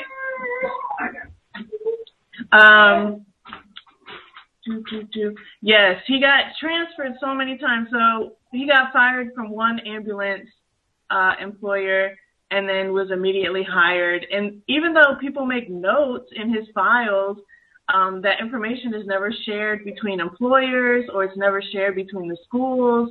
Somebody will make notes in his school file, but it's not sent over. And I guess people just assume like, oh, people will do the research and people will investigate this guy, and then they'll make the decision whether or not to hire him or whether or not to accept him into their program or into their school. And people just don't. With the, I think it was nurse, there were so many red flags. She kept getting the intuition like something was wrong with this patient. Dr. Swango was in there. She saw that the curtain was pulled back all the way around so nobody could see, and her roommate, the patient's roommate, wouldn't be able to see. And she kept going back into the room, and she knew something was wrong. She kept asking him if he needed assistance. He said no. He had like 3 syringes in the room, one on his shoulder, one in the line. And she kept second guessing herself like something was wrong. And then the patient ends up dying. The last thing I want to share was there was one patient where Dr. Swango, his appeal got rejected, and a patient almost died where they had to call code blue. And a common pattern is whenever he gets in trouble or held to account, Dr. Swango will create chaos and terrorize patients or terrorize the staff members, because when these code blue situations happen, it's very stressful on the staff because they want to save the patient. And so probably a lot of the staff members are all riled up and have PTSD because they're constantly having to save the patient and question themselves, like, is it Dr. Swango? Is it not Dr. Swango?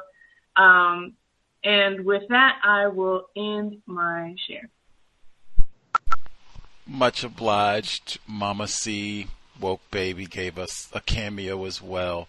If before you go back to mothering, do you think, you know about this fellow before we started reading, do you think Swango is celebrated by white people? Did you get the impression he's kind of well known, or no? No, I'm not familiar with anybody who knows of this doctor at all prior to, reading the book. Okay. Maybe he's not that well celebrated. We'll ponder on that as we go. Maybe as we're reading, folks can ask, people that you're around or such, like, have you heard of this dude, Michael Swango? And just see, like, oh yeah, I saw that Unsolved Mysteries, or see what they say. Anywho, let's see. Nab some. Look for other folks. If other folks, star 61 if you have commentary before we get to audio segment 2. Get to my notes as well, and then we'll get our other emails too. Some of my notes quickly. Again, I think that is white culture. We've heard some of that. Folks have talked about that. Folks even speculated, saying that Dylan Klebold and maybe even Wayne Harris, that they were not Dylan Klebold, Tom Klebold and Wayne Harris, that they were not very interested in parenting and such. That's just, maybe just based on what we've read. And then Virgil, hey man, I would much rather be back over in Vietnam, man. I got my little non-white female I'm taking advantage of, sexually soaring and all this. Gotta be here with you all. Lame Mike. Let's see. Sobriety would be best. Say he's talking about Virgil was increasingly infirm from cirrhosis of the liver. No need to us to be consuming the narcotics at all. Let's see. We already talked about the glowing letter of recommendation, even after we've had all these suspicions and questions. Robert Hayden is also a name we should know. Now, he didn't kill anyone, but this is like a serial medical rapist, and there are lots of them. This is like a right now case, right?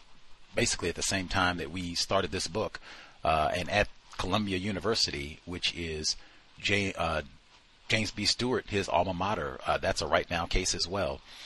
Let's see. This where O'Connor thinks that Michael Swango has been fabricating or just wholesale copied somebody else's report that is so rampant amongst white students. That's why they have all the plagiarism, and they got to get AI to detect plagiarism and the fake resumes and all the, I mean, it just abounds, man. And even with all of that, and that's been white culture for years, you still have all of this. What? Check the dean's letter. Oh, no, I don't read the dean's letter. What do you mean it was all? Oh, no, I didn't read that. Caller, what is it? Tall, blue-eyed, blonde white man. We'll read the resume later. Let's see. It said, while the details were confidential, word spread that Swango had failed his OBGYN rotation and was going to be brought before the Student Progress Committee. I don't know if this is supposed to be one that is confidential and the rumor mill and all of that. All of this rallying to his defense from professors, students, people are crying out the hallway like, man, what does it mean to be white, man? I mean, it's difficult for me to think of many circumstances where I would have this sort of support. Even I'm thinking from like my family members who are there out crying and, oh my goodness, Gussie is just the best. And like, I don't know. I think it's like, are you serious? He says Dr. Murphy, Swango's professor of pathology and toxicology, became so worked up in a conversation with a dean over the injustice of Swango's plight that he burst into tears. I mean, what's so impressive about this dude that you gotta weep for? Man, and even he continued. He said, well, that's later. He talks about first the missing papers, which you heard before, Columbine, all that's mentioned. They come in and they dump all of the incorrect behaviors that he's been doing, and he gets to be so charming. He gets to lie again, that he's got to support his family, and dad died and all that. Put old Virgil in as part of the lie. I thought it was for the timestamp of right now, October 26th, with everything happening in Maine right now, and you just had a white dude shot up the bowling alley. They said Muriel had a well-paying job as a business manager at Casino Lane's bowling alley and received a pension as the widow of a military and foreign service officer. That was not Casino Lane's, and certainly not out in, this is Ohio where they are, or Illinois at this point, but I mean, dang. I was even thinking, dang, that's Columbine too, right? We just read that, yeah. They were not bowling the day of the shooting, but still. Let's see.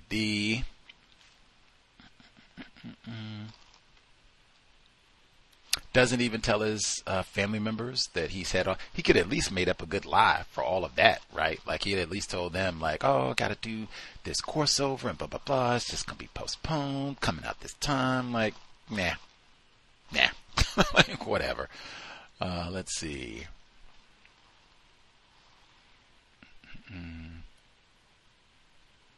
For chapter 3. Just again, like med school is supposed to be so competitive, and we have a dearth of black doctors, particularly black male doctors. And this dude gets accepted for, and not just into med school, but like the prestigious neurosurgery residence program. That's where he gets accepted. Like, wow. And same thing we heard last time. Even some of his professors, like, wow, really? You got accepted? Thought you were kind of shiftless. Like, okay. Let's see. Emphasis on the blondness. Ann Ritchie first met the new blonde intern on the night floor, and she thought he was handsome, athletic build, angular face, all American look. I don't know what that is. Anybody in the Cows listening audience, has anyone ever described you as having that all American look? You could put that up there with wholesome. What does that mean? It seems like it's got to be connected to being blonde, classified as white, blue eyes. Does anybody see Al Sharpton and say, that is the all-American look? What about Simone Biles? People look at her and say, all-American look. Let's see. They said Ohio State hospitals, which maintained a rigid hierarchy, that is the system of white supremacy and Negro at the bottom, but even amongst individuals classified as white, there is a hierarchy. I say just simple terms, when Mr. Fuller says that some racists are more powerful than others, that is hierarchy. Some white people, they have more power. I think we see that every day, our jobs, all the time. That's how the system of white supremacy is maintained. And same page, they say that the hospitals in the state of Ohio sometimes vie for supremacy with the prestigious Cleveland Clinic, the highly regarded Case Western Reserve University, also in Cleveland, and the University of Cincinnati. They can't vie to be as helpful, as positive as possible, and have constructive relationships. We vie for supremacy. That also very characteristic of white culture. Everything is it's not about cooperation. This is a competition. We got to be supreme. Let's see. The Nazi fascination, you've heard that many times. I thought it's important as well, like white people cannot be fired. There was no consideration given to terminating Swango's internship. As was stated, if that had been Gus T., I would have been given a cardboard box. Beat it. They would have been concerned, is this nigger going to sue us? We don't care if he does. Get out of here. Beat it, bub. You and Al Sharpton. Beat it. Let's see. Swango hooks up with this chick who had been divorced and had children. I was thinking, wow, is he going to divorce the children too? Lord. Said she was in a surly mood, but he improved and got her all feeling great and good about herself, was great with the children. I have heard that before with these white serial killers, where they can have a family life and sometimes even have children, and sometimes, in fact, their devotion to their family life even causes them to pause from the killing for a time period. I have heard that before. That was BTK, I believe, and a few others that were doing this for a long period of time. Let's see. The deliberate, that's another one. I'm looking to see how frequently that term is used and how long it takes people to get to that conclusion that that's what this is. This guy is deliberately killing patients. We've already got two. Section ended another deliberate today, but that I think is important because that's a word that should be highlighted with racism. This is an accident or ignorance. This is white deliberate dedication to dominating individuals they say are not white. Let's see. And I thought, great point Mama C gave us about there seems like there's an aspect of retaliation in all of this. Like when he is in trouble and they're, really suspiciously scrutinizing his work, that's when it's up. Payback time, I'm going to get you. Bang, go out and kill a few of these patients and all that. And like she said, like that probably would be PTSD.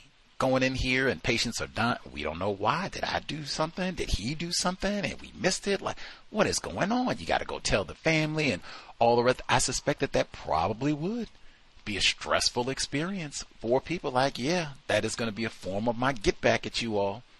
Getting me in trouble, mess up what I'm trying to do. Like, dang. Incidentally, I also checked Rhodes Hall at Ohio State. I was thinking Cecil Rhodes, Africa, right? Because we got that connection, white supremacy and colonialism. But it's not for Cecil Rhodes. It's for the former governor of Ohio, James A. Rhodes. And you can check for yourself if you have time or interest. The Hough Riots, Hough, Hough Riots, in Ohio, 1966, July 1966, where Governor Rhodes called in the National Guard for black people who were upset about racism, white supremacy in the Hough neighborhood of Cleveland. But yeah, that's who Rhodes Hall is named for, not Cecil Rhodes. We will pivot to audio segment number 2. James B. Stewart, Blind Eye. If you have thoughts you did not get to share, jot them down, make a note. We should have ample time to share. Catherine Massey Book Club, Context of White Supremacy, audio segment dose. That same evening, February 7th, Swango and several other doctors made their evening rounds, stopping to see Raina Cooper, a 69-year-old widow who had had an operation that morning for a lower back problem, and Iwonia Utz, age 59, who was scheduled for but had not yet received treatment for a brain tumor. For 12 days, the two had shared room 900 in Rhodes Hall.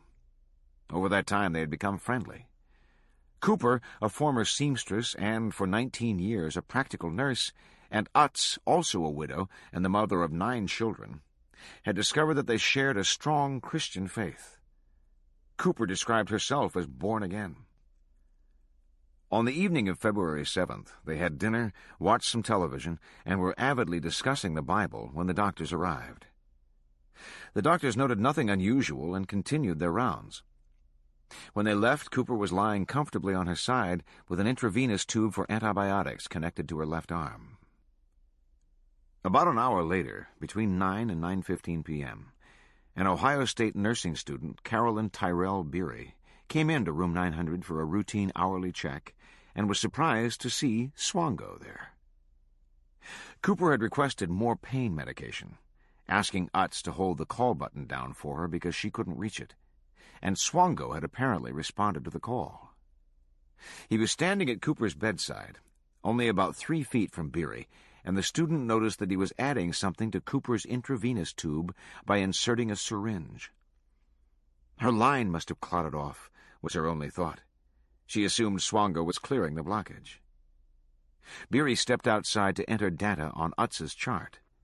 She was running late and ready to move on to her next patient when, no more than 2 minutes later, she heard Utz call out, "Are you all right, Mrs. Cooper?" Then Beery heard a violent rattling of bed rails, followed by Utz's screams. She rushed into the room. Utz cried out, "There's something wrong!" Cooper was turning blue and had stopped breathing. Panicked, Beery rushed to the nurse's station for help and returned to the room with a regular nurse, John Sigg. Sigg took one look at Cooper, then called a code. 2 doctors, Reese Freeman, the chief resident in neurosurgery, and Arlo Brakel, another resident, were among the first to arrive, along with several nurses. The genial, easygoing Freeman was referred to by nurses as California Boy, since he'd grown up there. He was also a vitamin and mineral enthusiast, frequently handing out zinc tablets to patients, which the nurses also thought was a very West Coast habit. Brakel was often disheveled and tardy. As a joke, the nurses gave him an alarm clock with 2 large bells on top. Swango, though he had just been in the room, didn't immediately respond to the code. As the senior resident, Freeman took charge of the emergency. He asked Beery what had happened. "Doctor," she said, "you know, Dr. Swango was in here, and he left." "Dr. Swango was in here?" Freeman asked, somewhat incredulous, since the doctor's rounds had been concluded some time earlier, and Cooper wasn't scheduled for any follow-up visits. "What was he doing here?" "I don't know," Beery said, adding, "This doctor's a real jerk." Freeman asked what medication Cooper had taken, and another nurse said it was only codeine, a mild pain remedy. Beery then remarked that she had seen Swango giving Cooper something through the intravenous tube, but the doctors seemed skeptical, and she was convinced that neither of them believed her, probably because she was just a student nurse. Their skepticism may also have been rooted in the hospital custom that nurses, not doctors, adjust IV tubes, as opposed to the more complicated central lines. While doctors may inject drugs directly into IV lines, Cooper hadn't been scheduled for any such medication. With the code and all the commotion in her room, Utz had become hysterical.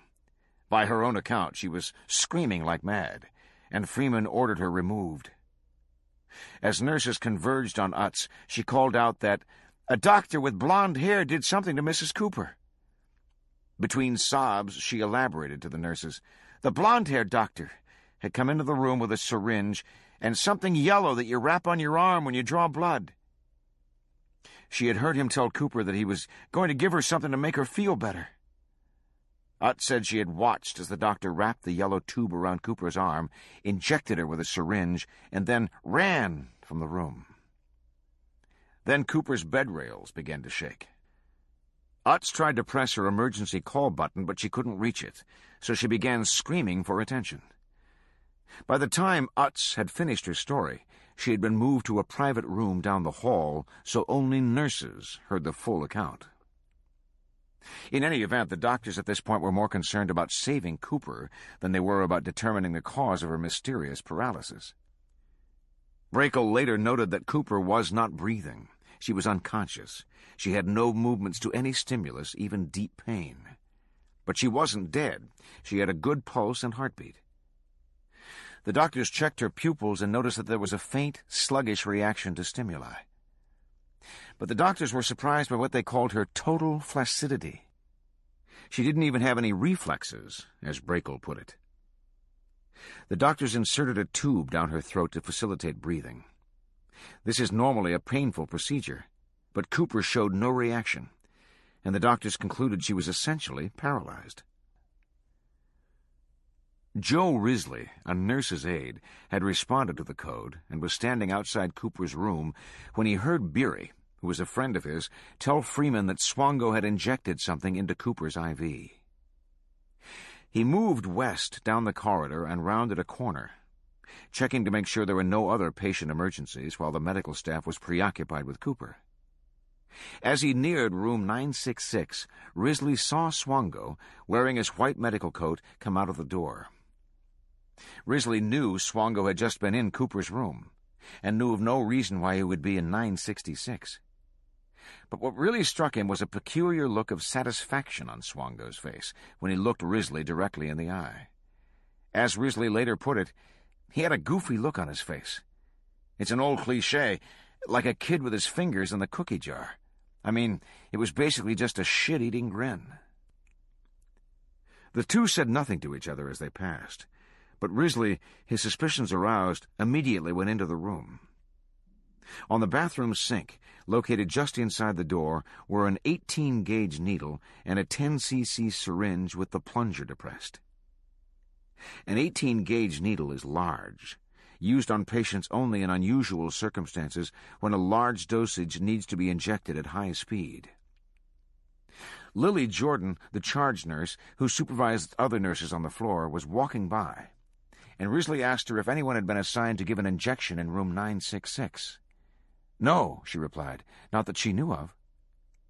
Risley asked her to look in the bathroom and pointed out the huge needle and syringe. Did you leave that there? No, she said emphatically. I just found it, Risley said. The two thought the location of the abandoned syringe was peculiar, since a Sharps container, a box for disposing of used needles and syringes, was located just behind the sink.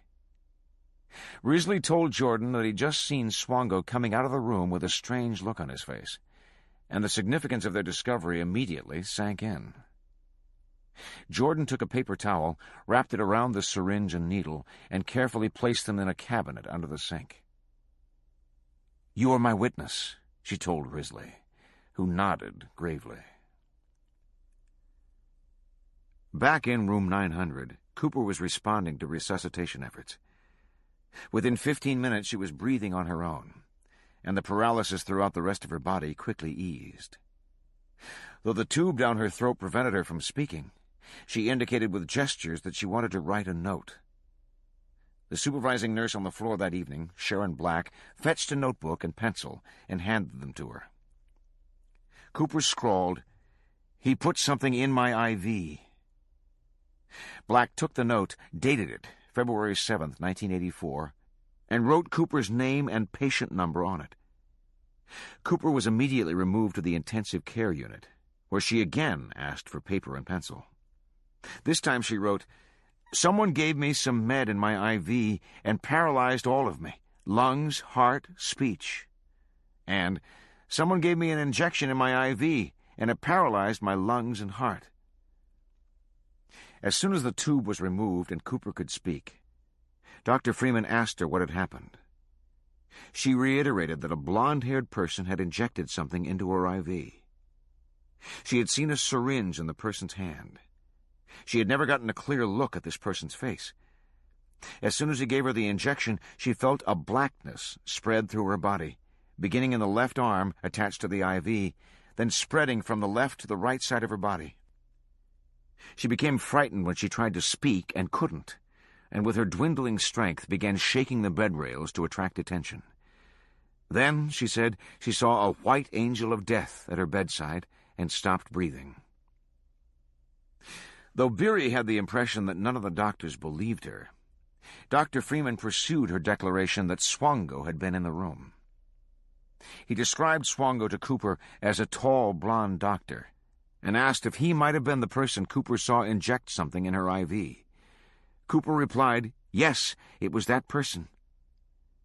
Freeman ordered a blood test on Cooper to see if the cause of the paralysis could be determined. Freeman returned to the 9th floor, where Swango was still on duty, and confronted him with the allegation that he had given Cooper an injection. Swango denied that he had ever been in Cooper's room after the doctors finished their rounds. Later, after hearing more reports from nurses, Freeman again asked Swango if he was sure he had never been in the room. Swango repeated that he had had no contact with Cooper. As Freeman later put it, I confronted him and did question him, and he said he was not in the room. Nor did he see her just previous to the incident. With Cooper seemingly safe in intensive care and the immediate crisis over, a sense of shock descended on the nurses. Though none of them had ever confronted anything like this in their careers, they felt that something had to be done. Black, the supervising nurse, told nurses Beery and Jordan to write down everything they could remember, and she did the same. Beery wrote that Swango was in the room and it appeared that he injected something into Cooper's IV tube. Black collected their statements and placed them in a sealed envelope, which she left for the director of surgical nursing who would be in the next day. Just after 11 p.m., Black also took the unusual step of calling Amy Moore, the head nurse, at home and told her what had happened. Then Jordan, too, called Moore to tell her about the syringe Risley had found in room 966. Moore was alarmed, especially since she had heard about Swango that same day from Ritchie, who had told her about his involvement in Barrick's death. She told Jordan to retrieve the syringe and place it in Moore's briefcase, which was in her office. Moore was already concerned about the startling increase in the number of codes and deaths on the 9th floor of Rhodes Hall in the prior few weeks, though only now did she begin to link them specifically with Swango. On January 14th, just after Swango's meeting with Dr. Hunt, Cynthia Ann McGee, an attractive young gymnast from the University of Illinois, had been found dead in room 901. 6 days later, 21-year-old Richard DeLong was found dead in room 964. A nurse had said Dr. Freeman, who responded to a code on DeLong, was definitely stunned by the sudden and mysterious death. Another patient on the 9th floor, 43-year-old Ryan Walter, died unexpectedly on January 24th after a nurse found him gasping for air and turning blue. Swango had been working on the floor at the time of all these deaths, and the coincidence was hard to miss. As one nurse, Lynette Brinkman, had put it, there had been more codes on the 9th floor since Swango began his neurosurgery rotation than there had been in the entire prior year. The next morning, Moore went to Jan Dixon, the Associate Executive Director for Nursing, the highest-ranking nurse at Ohio State. Dixon had earned high praise for restoring morale and building up the staff after a bitter and debilitating nurses' strike that had preceded her arrival. She loved working at large teaching hospitals and had been in charge of nursing at the University of Kentucky before moving to Columbus. Dixon, 42, had grown up on a farm in northeast Missouri, not far from Swango's hometown of Quincy, where she had relatives. An attractive blonde, she had a warm, down-to-earth manner and the ability to bridge the often large gulf between nurses, doctors, and hospital administrators. She was dating Donald Boyanowski, an associate executive director of the hospital, so she also had unusual access to the hospital's inner workings and politics. Dixon had never encountered a head nurse so shaken and upset. Moore related the previous night's incidents, told how she'd been called at home by both Black and Jordan, and mentioned her fears about the sudden increase in mysterious deaths on the floor where Swango was working. The story was so incredible that had Dixon not known Moore so well and trusted her judgment and maturity, she wouldn't have believed it. It was obvious to Dixon that something was terribly wrong in Rhodes Hall. So wrong, in fact, that she thought the police would have to be notified. That, however, was not a decision she could make alone. Dixon dispatched Moore to talk to Dr. Joseph Goodman, a professor of neurosurgery and the attending physician who had operated on Cooper's spine. Dixon also called to arrange a meeting with Donald Cramp, the hospital's executive director and top administrator. Cramp was alarmed and upset, and readily agreed with Dixon that there was an emergency. He immediately called Dr. Manuel Zagornis, the university vice president for health services and dean of the College of Medicine, who scheduled a meeting for 6 that evening. In Columbus, few figures are viewed with more reverence than Zagornis, the quintessential Ohio boy made good. Though he reported directly to Ohio State's president, Edward H. Jennings, Zagornis was close to members of the hospital's powerful board, some of whom were also university trustees. The board included such local luminaries as Charles Lazarus, chairman of the department store chain, John Wolfe, owner and chairman of the Columbus Dispatch, and Dean Jeffers, chairman of Nationwide Insurance. Zagornis, a native of Youngstown, earned both his bachelor's and medical degrees from Ohio State and was a specialist in endocrinology, the study of the glands and hormones. He had cemented his ties to the hospital board by treating some of its members, not to mention prominent state legislators. Zagornis's cousin, Harry Meschel, was the Ohio State Senate Minority Leader, and Vernal G. Riffey, Jr., the Speaker of the House of Representatives, was one of Zagornis's patients. Ohio State received $229.4 million in state aid in fiscal 1984. Zagornis had become dean in 1981, transforming the office into a highly visible fundraising position. Charming, sociable, and urbane, Zagornis cultivated not only state legislators, but the local business and professional elite. At the time, Zagornis had been overseeing what was arguably the hospital's most important campaign, the Arthur G. James Cancer Hospital, named after an oncologist at Ohio State and initially financed with $40 million from the state government. Ground was about to be broken on the new hospital when the Swango matter surfaced. The new hospital's prestige, success, and future operations depended on Ohio State's ability to attract additional donations, major research grants, and $12 million in additional funding from the state. This potential scandal could not have come at a worse time. Before the scheduled meeting, Dixon summoned Beery and Jordan and asked them to read and sign typed versions of their handwritten statements from the previous night. Jordan took the opportunity to tell Dixon in greater detail about the McGee, DeLong, and Walter deaths and the nursing staff's suspicions of Swango, a topic that was dominating conversation among the nurses that day. Like Moore, Jordan was extremely upset, and Dixon grew even more alarmed. But the nurses were receiving a very different reaction from Dr. Goodman. Though relatively young, Goodman was perceived by some nurses as the epitome of the cold, detached, aloof, even arrogant surgeon. He was especially disdainful of questions from patients. Some complained they couldn't get answers from him, and nurses assigned to work with Goodman were warned that, as one put it, he doesn't have much of a bedside manner. Though nurses tended to be especially circumspect in Goodman's presence, Moore related the story she'd told Dixon. She told him about Risley's discovery of the syringe. She said she had the syringe in her briefcase. And she mentioned the other mysterious deaths, and the fact that Swango had been present for all of them. Goodman thanked her, then dismissed her without asking any questions or offering further instructions. He said nothing about what to do with the syringe. Goodman's major concern was that the nurse's grapevine, as he later put it, was overreacting, and recklessly spreading virulent and unfounded gossip about a fellow doctor. He was annoyed that Swango was being arbitrarily linked to every death or unusual event in the hospital for the past year, and felt the situation was getting out of hand. He didn't find anything unusual or suspicious about finding a used syringe on a hospital sink. Dr. Goodman later explained that he didn't know the syringe had been found in a room from which Swango had just emerged. He said he was also under the impression that it had been found the next morning, not the night of Cooper's respiratory arrest. After conferring with Dr. Larry Carey, the chief of surgery, who had been notified by Cramp, Goodman asked Swango to come to his office. He told Swango that questions had been raised about his treatment of Raina Cooper, and said he thought he should take some time off from the hospital until the matter was cleared up. Goodman later observed that Swango appeared calm, even placid.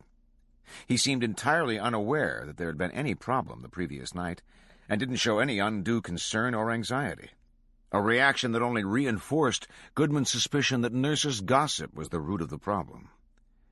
Goodman didn't ask Swango for any explanation or account of his activities. Dr. Carey, too, spoke to Swango, mentioning that there had been an incident report concerning him that would need to be investigated. Unlike Goodman, Carey did ask Swango specifically whether he had done anything to Cooper or injected anything in her IV. Swango said no, but then volunteered a detailed account that differed sharply from his answers to Dr. Freeman the night before. He said that he had gone into Cooper's room because either Cooper or Utz, Carey couldn't remember which, had told him her feet were cold and asked him to fetch her slippers. He did so and left immediately without doing anything to an IV line. Carey told Swango that a committee would be meeting that evening to consider his status and suggested he wait outside for the results. Dr. Carey also spoke to Dr. Hunt, the head of neurosurgery, who had admitted Swango to the residency program. Goodman was widely viewed as Hunt's protege, though Hunt was more personable and outgoing. Hunt, too, was a graduate of Ohio State's medical school and was a Columbus native. Hunt had been married for years to Charlotte Curtis, long the highest-ranking woman at the New York Times, a member of the paper's editorial board. After her death, he married Carol Miller, a former resident of his who had joined the neurosurgery staff at Ohio State. Hunt had long taken a professional interest in the residence program. As a member of the American Board of Neurological Surgery, he was in charge of graduate medical education. Hunt was urbane and nationally known, spending time in New York and at his summer home on the coast of Maine. Both Hunt and Carey were aware of some cases at other hospitals in which residents sued after being fired, and the hospitals were ordered to reinstate them. They didn't want to be sued by Swango as a result of unfounded charges and nurses' gossip, and then be ordered to reinstate him. Hunt immediately called Cramp, the hospital's executive director, and said a lawyer should attend that evening's meeting. Hunt thus appears to have been the first person involved in the matter who recognized that the situation might threaten Ohio State with possible legal liability. Besides fears of a lawsuit by Swango, there were also possible suits by patients to consider. The questions about Swango coincided with what is generally referred to as the second malpractice insurance crisis. The first of these occurred in the mid-1970s, when doctors' insurance premiums shot up, on average, 500%. During the second crisis in the mid-1980s, the U.S. General Accounting Office reported that malpractice insurance costs for physicians nearly doubled between 1983 and 1985, rising from $2.5 billion to $4.7 billion. The St. Paul Fire and Marine Insurance Company, the largest underwriter of medical malpractice insurance, reported a 55% increase in claims from 1980 to 1984. And the GAO reported that damage awards increased over 100% in some states in the same period. This crisis received enormous publicity, especially in the medical press, and fueled intense concern and resentment on the part of many doctors. The issue of potential legal liability was especially sensitive at Ohio State, because, as a large state-financed and taxpayer-supported institution, the university was largely self-insured. Though individual doctors carried malpractice insurance and were subject to the explosion in premium costs, judgments against the hospitals, the medical school, or the university itself were paid by the university, which meant the money ultimately came out of taxpayers' pockets. Because of Ohio State's unusual status, the office of the Ohio Attorney General, an elected official, served as the university's lawyer. One assistant attorney general, Robert Holder, maintained an office on the Ohio State campus and worked full-time on university matters, including issues at the medical college. Indeed, Holder and Zagornis had worked closely together and had become friends. Cramp called Holder, who was out that day. He then called Richard Jackson, vice president of the university for business and finance. Jackson, in turn, asked Alphonse Cincione, a probate lawyer with a downtown Columbus law firm, to represent the university at the meeting. The group convened at 6:30 that evening in a large conference room at the university hospital. Zagornis did not attend, nor did Michael Whitcomb, the hospital's medical director, whom no one had been able to reach. Dixon was there as head of nursing, as were hospital administrators Cramp and Boyanowski. Cincione functioned as legal counsel. The only doctors present were Goodman, Carey, and Hunt. Goodman and Hunt had already expressed their skepticism of the nurses' claims. Just a few years earlier, Carey had hired and brought to Ohio State a surgeon with a criminal record. The surgeon, an old friend of Carey's, had been fined and sentenced to 6 months' hard labor after pleading guilty to 11 counts of attempted sodomy, indecent assault, committing lewd and indecent acts, and using his position to solicit sexual favors from women subordinates while he was chief of surgery at a Philadelphia hospital. Though the prosecutor had characterized the offenses as crimes of violence, crimes that shock the conscience, in 1982 Carey recommended to the Ohio Medical Board that the doctor be licensed to practice medicine, saying that the sex crimes were misbehavior at worst. From my point of view, they are not the kind of charges that ought to permanently damage a man's career. Zagornis had approved hiring the surgeon even after Carey informed him of the doctor's criminal record. The doctor received psychiatric treatment, and there have been no further incidents reported at Ohio State. The doctor remains on the medical faculty. Knowing this history, Dixon considered the possibility that the doctor's first instinct might be to rally around Swango, a fellow doctor. She had seen how protective of one another doctors were, both at Ohio State and in other hospitals where she had worked. Yet these circumstances were extraordinary, with the lives of patients possibly at stake. She took the lead, presenting the evidence she had been able to collect during the course of the day. She reviewed the Cooper incident, described Utz's observations, mentioned the syringe found by Risley, and briefly reviewed the McGee, DeLong, Walter, and Barrack cases. Then she listened with mounting dismay as the doctors undercut the gravity of her disclosures. She thought the doctors seemed more concerned about Swango's rights than they did the patients' lives. Hunt immediately cast doubt on anything Utz might have said, noting that she was awaiting treatment for a brain tumor. The group discussed what might have caused Cooper's respiratory arrest, and while conceding that a toxic drug might be one explanation, the doctors noted that there might also be many others. Dixon and Boyanowski thought the evidence was sufficiently serious and compelling that the police should be notified. Cincione, the lawyer, disagreed and said there was no evidence any crime had been committed, nor was there enough evidence to know how to proceed. Cincione recommended that the hospital's medical staff, the doctors, conduct a discreet internal investigation. Dixon, Boyanowski, and Cramp all thought it was a mistake for the hospital to try to investigate itself, but they deferred to Cincione's legal judgment. Dixon was expressly ordered not to question any nurses further. This because of the fear, first expressed by Dr. Goodman, that to do so would only fuel the nurses' tensions and concerns, which might in turn alarm patients. Instead, Goodman himself, who from the outset had been highly skeptical of the nurses' claims, took charge of the investigation. He agreed to report his findings to the group at a meeting the following Saturday morning. The meeting ended at about 8 p.m. Swango had been sitting on a bench in the lobby, Dr. Carey suggested he go home for a few days because of the incident report. Swango took the news calmly. Dixon was upset by the meeting, but felt if she could only get her message across to Zagornis, whom she knew and respected, he would surely recognize how serious the situation was.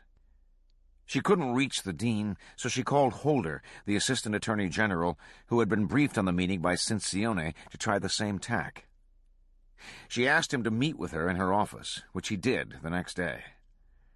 Holder insisted on deferring to Cincione's judgment, that there wasn't any credible evidence of a crime, and they should await the result of Goodman's investigation. But he did agree to pass on Dixon's request to meet with Zagornis. The next day, Dixon narrated the alarming events to the dean. She thought he at least listened carefully.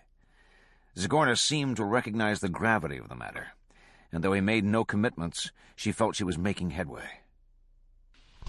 All righty. That will do us until next Thursday. We'll pick up in Chapter 3, Catherine Massey Book Club at the Cows. The number to dial, 605-313-5164.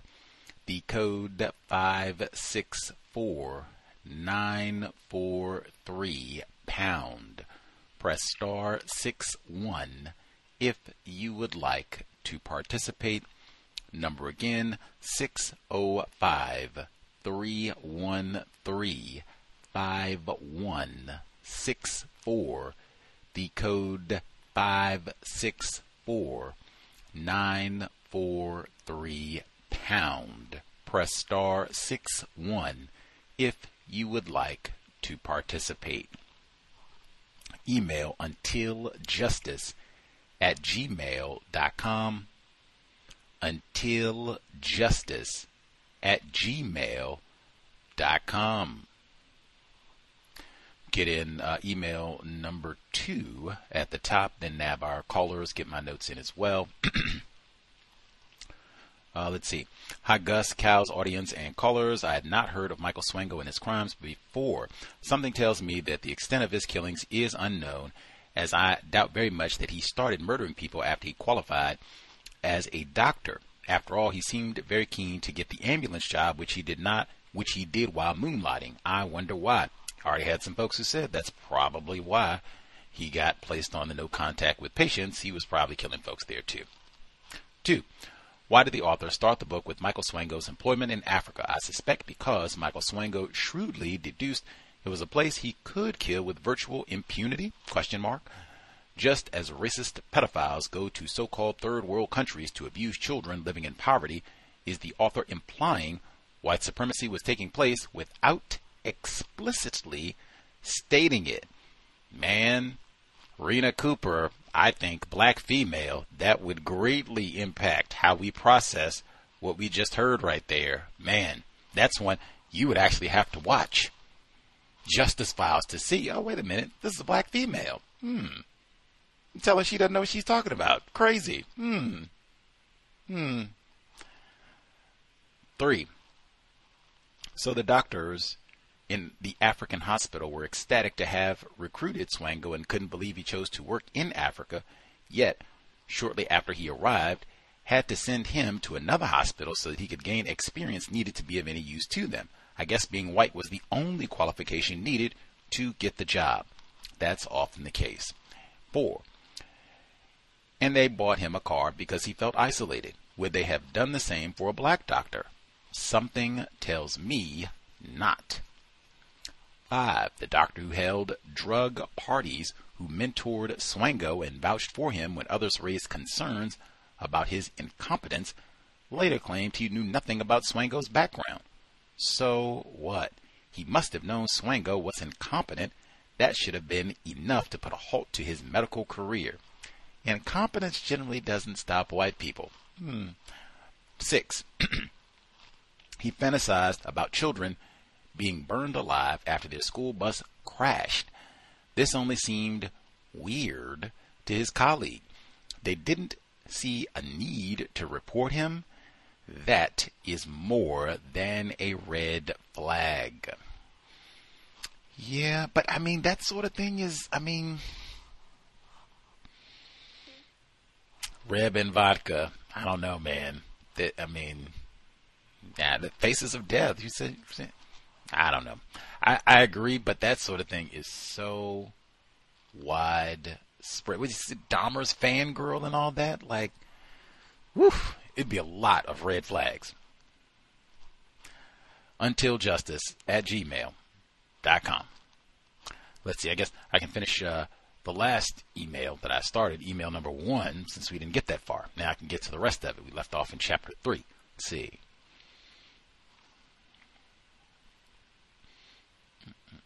Soul supporter, we already got those lies. Chapter 3.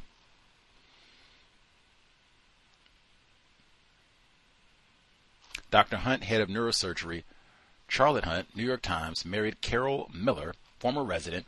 They didn't want to be sued by Swango as a result of unfounded charges and nurses' gossip, and then be ordered to reinstate him. Possible lawsuits by patients, the second malpractice insurance crisis. Additionally, embarrassment and fear by Chairman Hunt if it got out about that Jenky Dean's letter may have also played. Oh, that's right, that he didn't even read. They said, we told you, it's written right there. You didn't even read it. Got lost in his blue eyes. Number 5. Kerry had hired and brought to Ohio State a surgeon with a criminal record. The surgeon, an old friend of Kerry's, had been fined and sentenced to 6 months hard labor after pleading guilty to 11 counts of attempted sodomy. Jesus Christ. Jeffrey Dahmer. Indecent assault. Jeffrey Dahmer. Committing lewd and indecent acts. Jeffrey Dahmer. And using his position to solicit sexual favors from women's subordinates while he was chief of surgery at a Philadelphia. In 1982, Kerry recommended to the Ohio Medical Board that the doctor be licensed to practice medicine, saying that sex crimes were misbehavior at worst. White people don't get fired. They get transferred. And even here, hired up an... What in the Bill Cosby? I even, man...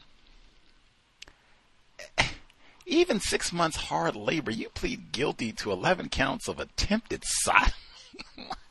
Shouldn't you have to register as a sex offender? I'm being serious. Am I being retarded? 11 counts of attempted sodomy. Isn't that sex offender? Indecent assault, committing lewd acts. Shouldn't you have to register as a sex offender? I feel like it should be difficult. It should be a challenge for you to even get a job, at Hardee's. Carl Jr.'s, making chicken nuggets. It should be kind of a challenge. Man, they look at my rate. Whoa, 7-Eleven.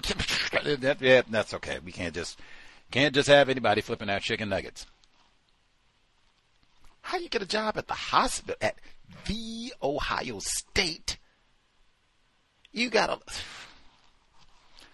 What do it mean to be white? 6.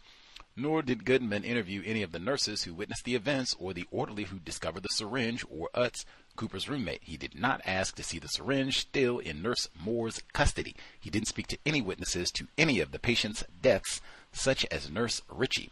No autopsies or physical tests were ordered for any of the possible victims, nor were any experts in toxicology or anesthesia consulted for possible explanations of the death. I suspect Goodman was covering up for Chairman Hunt, protecting the mafia don, so to speak. Moreover, if the chairman gets caught up, his underlings, Goodman, are probably also at risk, since he is the one who hired them. Like when an NFL head coach gets fired, the assistants are fired with them. It seems like with that big, $100 million investment project in the new cancer wing, man, we have got way too much money to be messing around with some sort.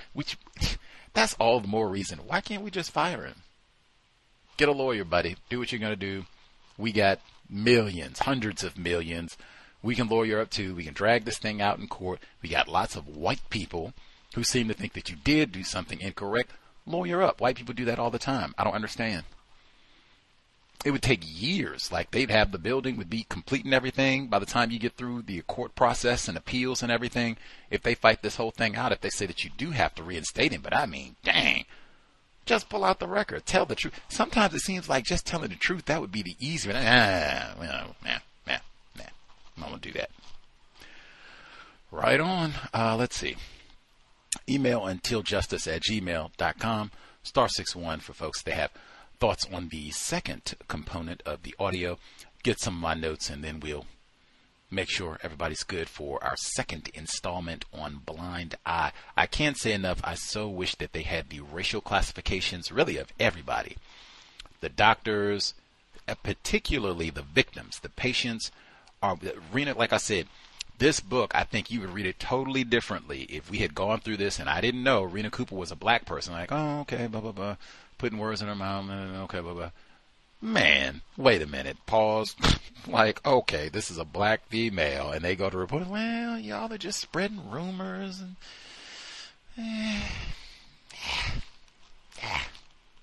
police. Please, like, man, let's see. They should have been talking about this every day during the Rona, right? Got a white dude want to stick a needle in. Like, whoa. Let's see. Okay, section 2, or my second set of notes. I'd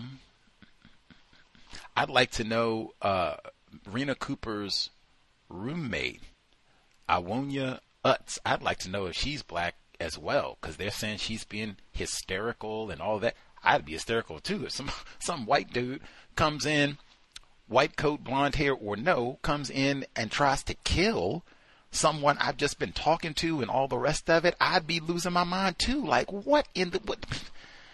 Man. And they got to do all the rattling of the bed rails and all that. Like, I cannot even imagine all of this. And if that hadn't been happening, she easily could have died. And I think Miss Cooper, if she hadn't insisted on writing a note, because they had the breathing tube in her mouth so she couldn't speak, to write a note that he put something in my IV, this could have went really different as well. She insisted on that. And even her, what do you call that, roommate? Yeah, roommate.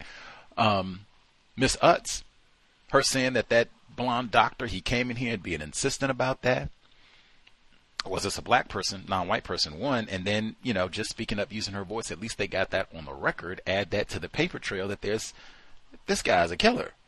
And you white people just keep making excuses for him, transferring him down the road, and trying to make sure that you don't become culpable in all of this. Let's see. So they're trying to figure out what's going on. The doctor seemed skeptical, and she was convinced that neither of them believed her, probably because she was just a student nurse. There's a lot of that, too, where these nurses are saying something. Now, this might be one where they jump and say, see, it is sexism. See, we got a patriarch.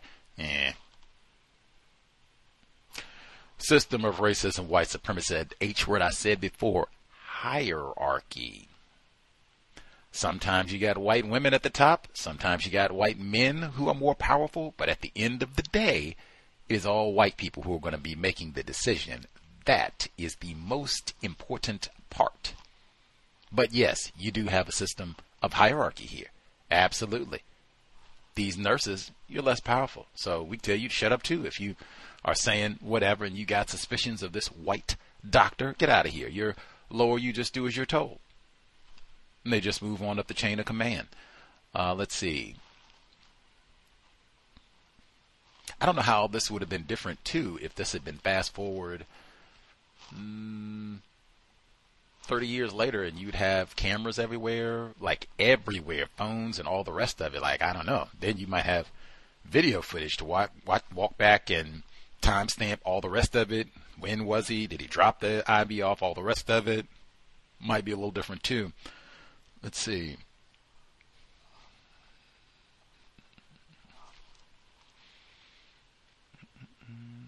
Cooper as Swango neared room 966. Risley saw Swango wearing his white medical coat come out of the door. Risley knew Swango had just been in Cooper's room and knew of no reason he would be in 966. But what really struck him was a peculiar look of satisfaction on Swango's face when he looked Risley directly in the eye. As Risley later put it, he had a goofy look on his face. It's an old cliche, like a kid with his fingers in the cookie jar. I mean, it was basically just a shit eating grin. I don't really use that phrase. I'm not really sure what that is. The cookie jar metaphor, I've heard that one before, but I've heard many people, victims really, talk about Swango, and they describe this same grin. Some of them use the same metaphor, talking about seeing him after one of their loved ones died or was killed, or in this case survived, but saying that he had this, Michael Swango, had looked like finger was caught. I did it. Ooh-wee. I got him that time. They not, yeah, buddy. Like, wow. Like, I mean, getting the thrill. I think one of the callers mentioned it. That word thrill is in the Word God. Mr. Fuller talks about that. Why practice white supremacy racism? Thrill. In fact, you heard Virgil said, I'm bored. Chris Kyle, American Sniper, I'm bored.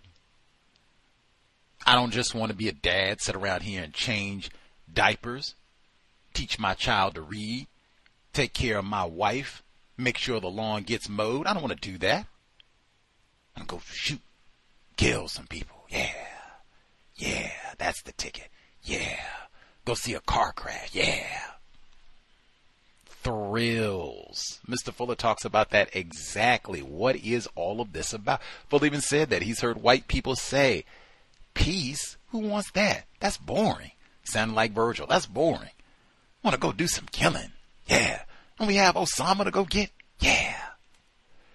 Correct myself from earlier. I said Dennis Rodman thought he went to Vietnam. He did not. Dennis Rodman went to North Korea. Mixed up my non-white areas of the world. Let's see.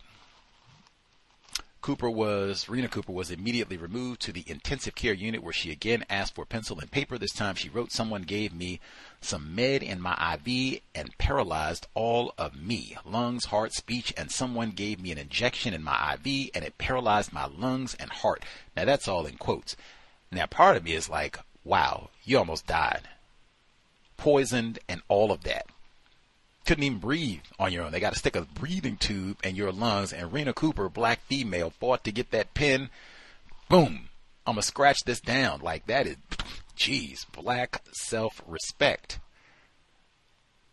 But that said, they come say, she's got brain problems. She doesn't know what's going on. We got to sit here and listen to you cast aspersions, rumors on this blonde, blue-eyed white doctor. Get on out of here. And you're out of your mind. You're a little batty.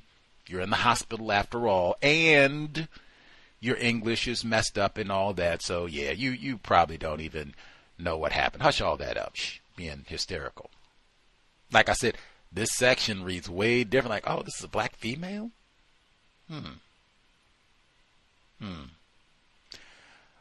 Said, as soon as tube was removed from Cooper and she could speak, Dr. Freeman asked her what happened. She reiterated that a blonde-haired person had injected something into her IV. She had seen a syringe in the person's hand. She had never gotten a clear look at the person's face. As soon as he gave her the injection, she felt a blackness, and that's in quotes, spread through her body, beginning in the left arm attached to the IV, then spreading from the left to the right side of her body.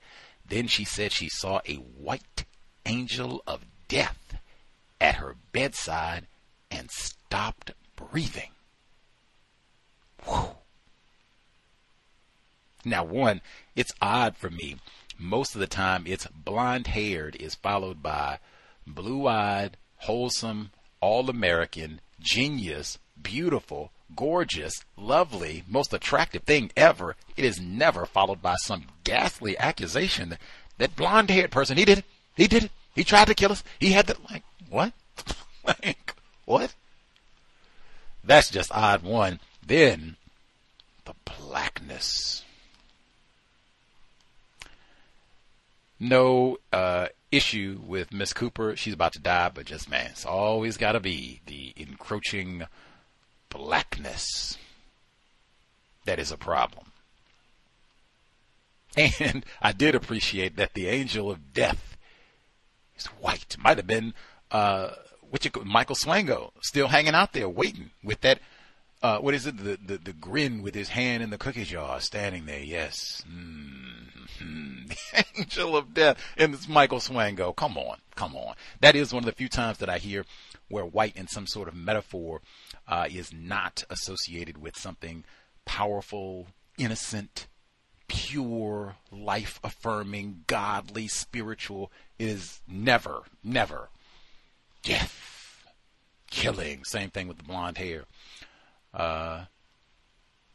Cynthia Ann McGee is white. Now see, Cynthia Ann McGee, an attractive young gymnast from the University of Illinois. White, attractive, white, blonde, just all goes together. We got a shout out for the universe. Oh, and see, it happened right again. Came on the very next page. We had that with Cynthia Ann McGee, the young gymnast that Michael Swango killed. They didn't even recognize that as one of his deaths until way down. They were like, dang, we think he got her too. Dang. Let's say,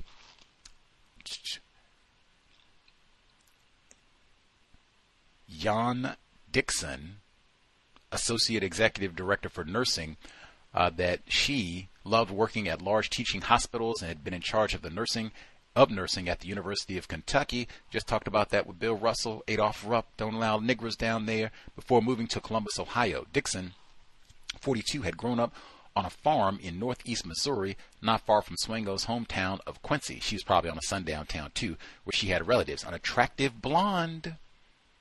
She had a warm, down-to-earth manner and ability to bridge the often large gulf between nurses, doctors, and hospital administrators. Hierarchy. But again, maybe that was how she was able to bridge that gulf, because she's an attractive blonde. They can do all things. Let's see. All of this cronyism, where all these people know each other and they know other powerful white people and they can leverage that to get millions of dollars of funding for the university and all of that. That's basically the system of white supremacy racism. That's how they get all these jobs and things. That's even how Michael Swango can get hooked up. He's friends with Dr. Wasserker, I think that's how you say it. He gives him a glowing review and all of that. All of this cronyism, all of this nepotism and hooking up people, and he's a friend of my wife, and this is my husband's cousin, and all that old nonsense. That's the system of white supremacy right there. This is not about looking out for whoever is competent and smart and intelligent, deserves this spot. Look, we are hiring attempted sodomites, and they appear at the prestigious Ohio State University. Let's see. Oh, and then we got another shout out from Maine. Dr. Hunt had taken a professional interest in the residence program as a member of the American Board of Neurological Surgery. He was in charge of the graduate medical education. Hunt was urbane, refined, nationally known, spending time in New York and at his summer home on the coast of Maine. I am very sure he did not have lots of Negro neighbors hanging out. New England, summertime, get a little swim time. They got whole books where they keep Negroes away from beachfront property. And even this one, I thought, who is this dude? The sodomite that they mentioned, where he had a extensive criminal record, 6 months of hard labor, and they get all this information in advance and still hire him? Who is this dude? Why can we not get his name? If this had been Bill Cosby, Gus T, some Negro, and I'd done hard time on the chain gang, 11 counts, that's a dozen, folks, attempted sodomy, and you don't even give the name, just, oh yeah, they hired, and he's still, like, come on, woo, white, and that's all through this book. They have all these, shh, keep quiet, no, we don't need to contact police, shh, keep quiet, we'll just run a discreet investigation into Swango. We don't want to make waves, make all this. No, shh. Let's see. All this protection, white doctors protecting each other. That's another one where I think it's important that we're talking about white people. If it was diverse, as they say, if you had a lot of non-white doctors and employees at Ohio State and their medical program and oncology department, I don't think you would have all this. because it's exclusively white people pretty much. Oh, yeah, we look out for each other. Oh, no, I don't care how many patients died. Iatrogenic deaths, accidental air bubbles got in the that's not a reason to be firing old Dr. Hunt now. Wait a minute. He should have done better, but, you know, we all got a tough month. Come on now. Let's see. She said the doctors, they're talking about some of the nurses where they're trying to come in and tell what happened with Rena Cooper and some of these other near deaths or deaths. She says the doctors undercut the gravity of her concerns. White people do that all the time. When looking out for each other, they can minimize anything, no matter the crime. Let's see. It said Hunt immediately cast doubt on anything Utz might have said, noting that she was awaiting treatment for a brain tumor. That's why I said I would like to know, is Miss Utz, is this a black person? Is this a non-white person or a white person? That we're just dismissing anything. I don't care what you say. Get out of here. That to me sounds very niggerish. I could be totally incorrect and I have no evidence to. That's just, I don't care what this person has to say.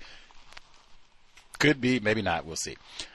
Dixon and Boyanowski thought the evidence was sufficiently serious and compelling that the police should be notified. Ciccione, the lawyer, disagreed and said there was no evidence any crime had been committed. We had that in the audio today from the Justice Files. If you had two witnesses who said this person tried to kill me, that's an investigation. It's nothing to talk. Orenthal James. He had the knife. He had the syringe. Al Sharpton. He had the knife. He had the syringe. I almost died. I couldn't fit. They are coming to investigate, and you might be in handcuffs today. It's not going to be,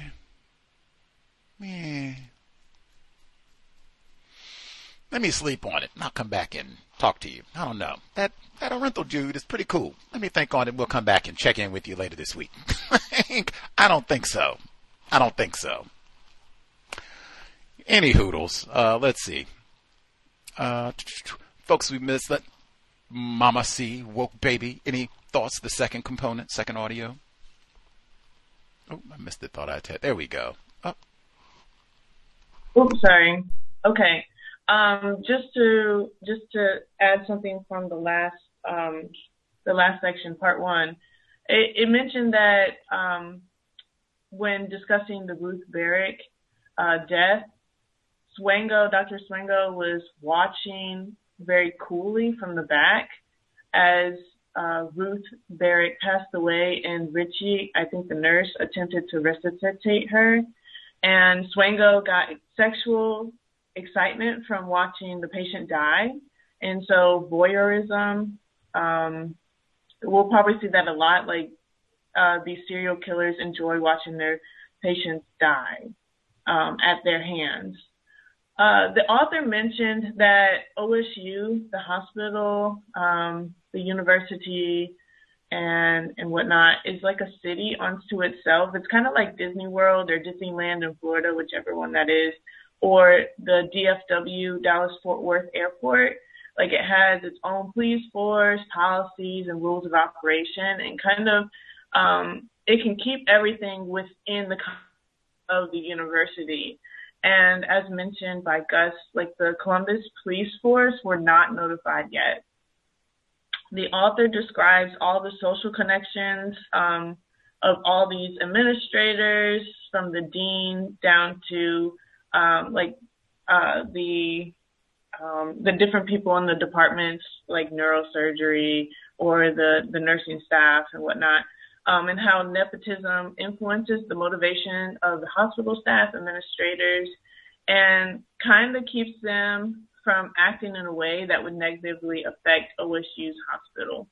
And the author mentioned that this was at poor timing, like the scandal or controversy around, Dr. Swango potentially killing patients. It came at a poor time, because OSU was attempting to build a new hospital and trying to attract donors and grant money and state funding. Negative media attention would undermine this project. So something that I kept noting was you have to you have to really look at what is the motivation of some of these, from the dean to the hospital staff to the administrators. Like, why are they not trying to seek truth or do the complete unbiased investigation? One of the nurses, she realized, she started making connections, and she said there were more codes, like code blues, on the 9th floor since Swango began his rotations than the entire year prior. And I think I did like a calculation. There were 6 patients in like a 3-week time. 4 of them were dead and 2 were in intensive care. Cynthia McGee, she was the gymnast. She died. Marina Cooper almost died, was the Black woman, and I would assume that her roommate was also Black or at least non-white, given her name.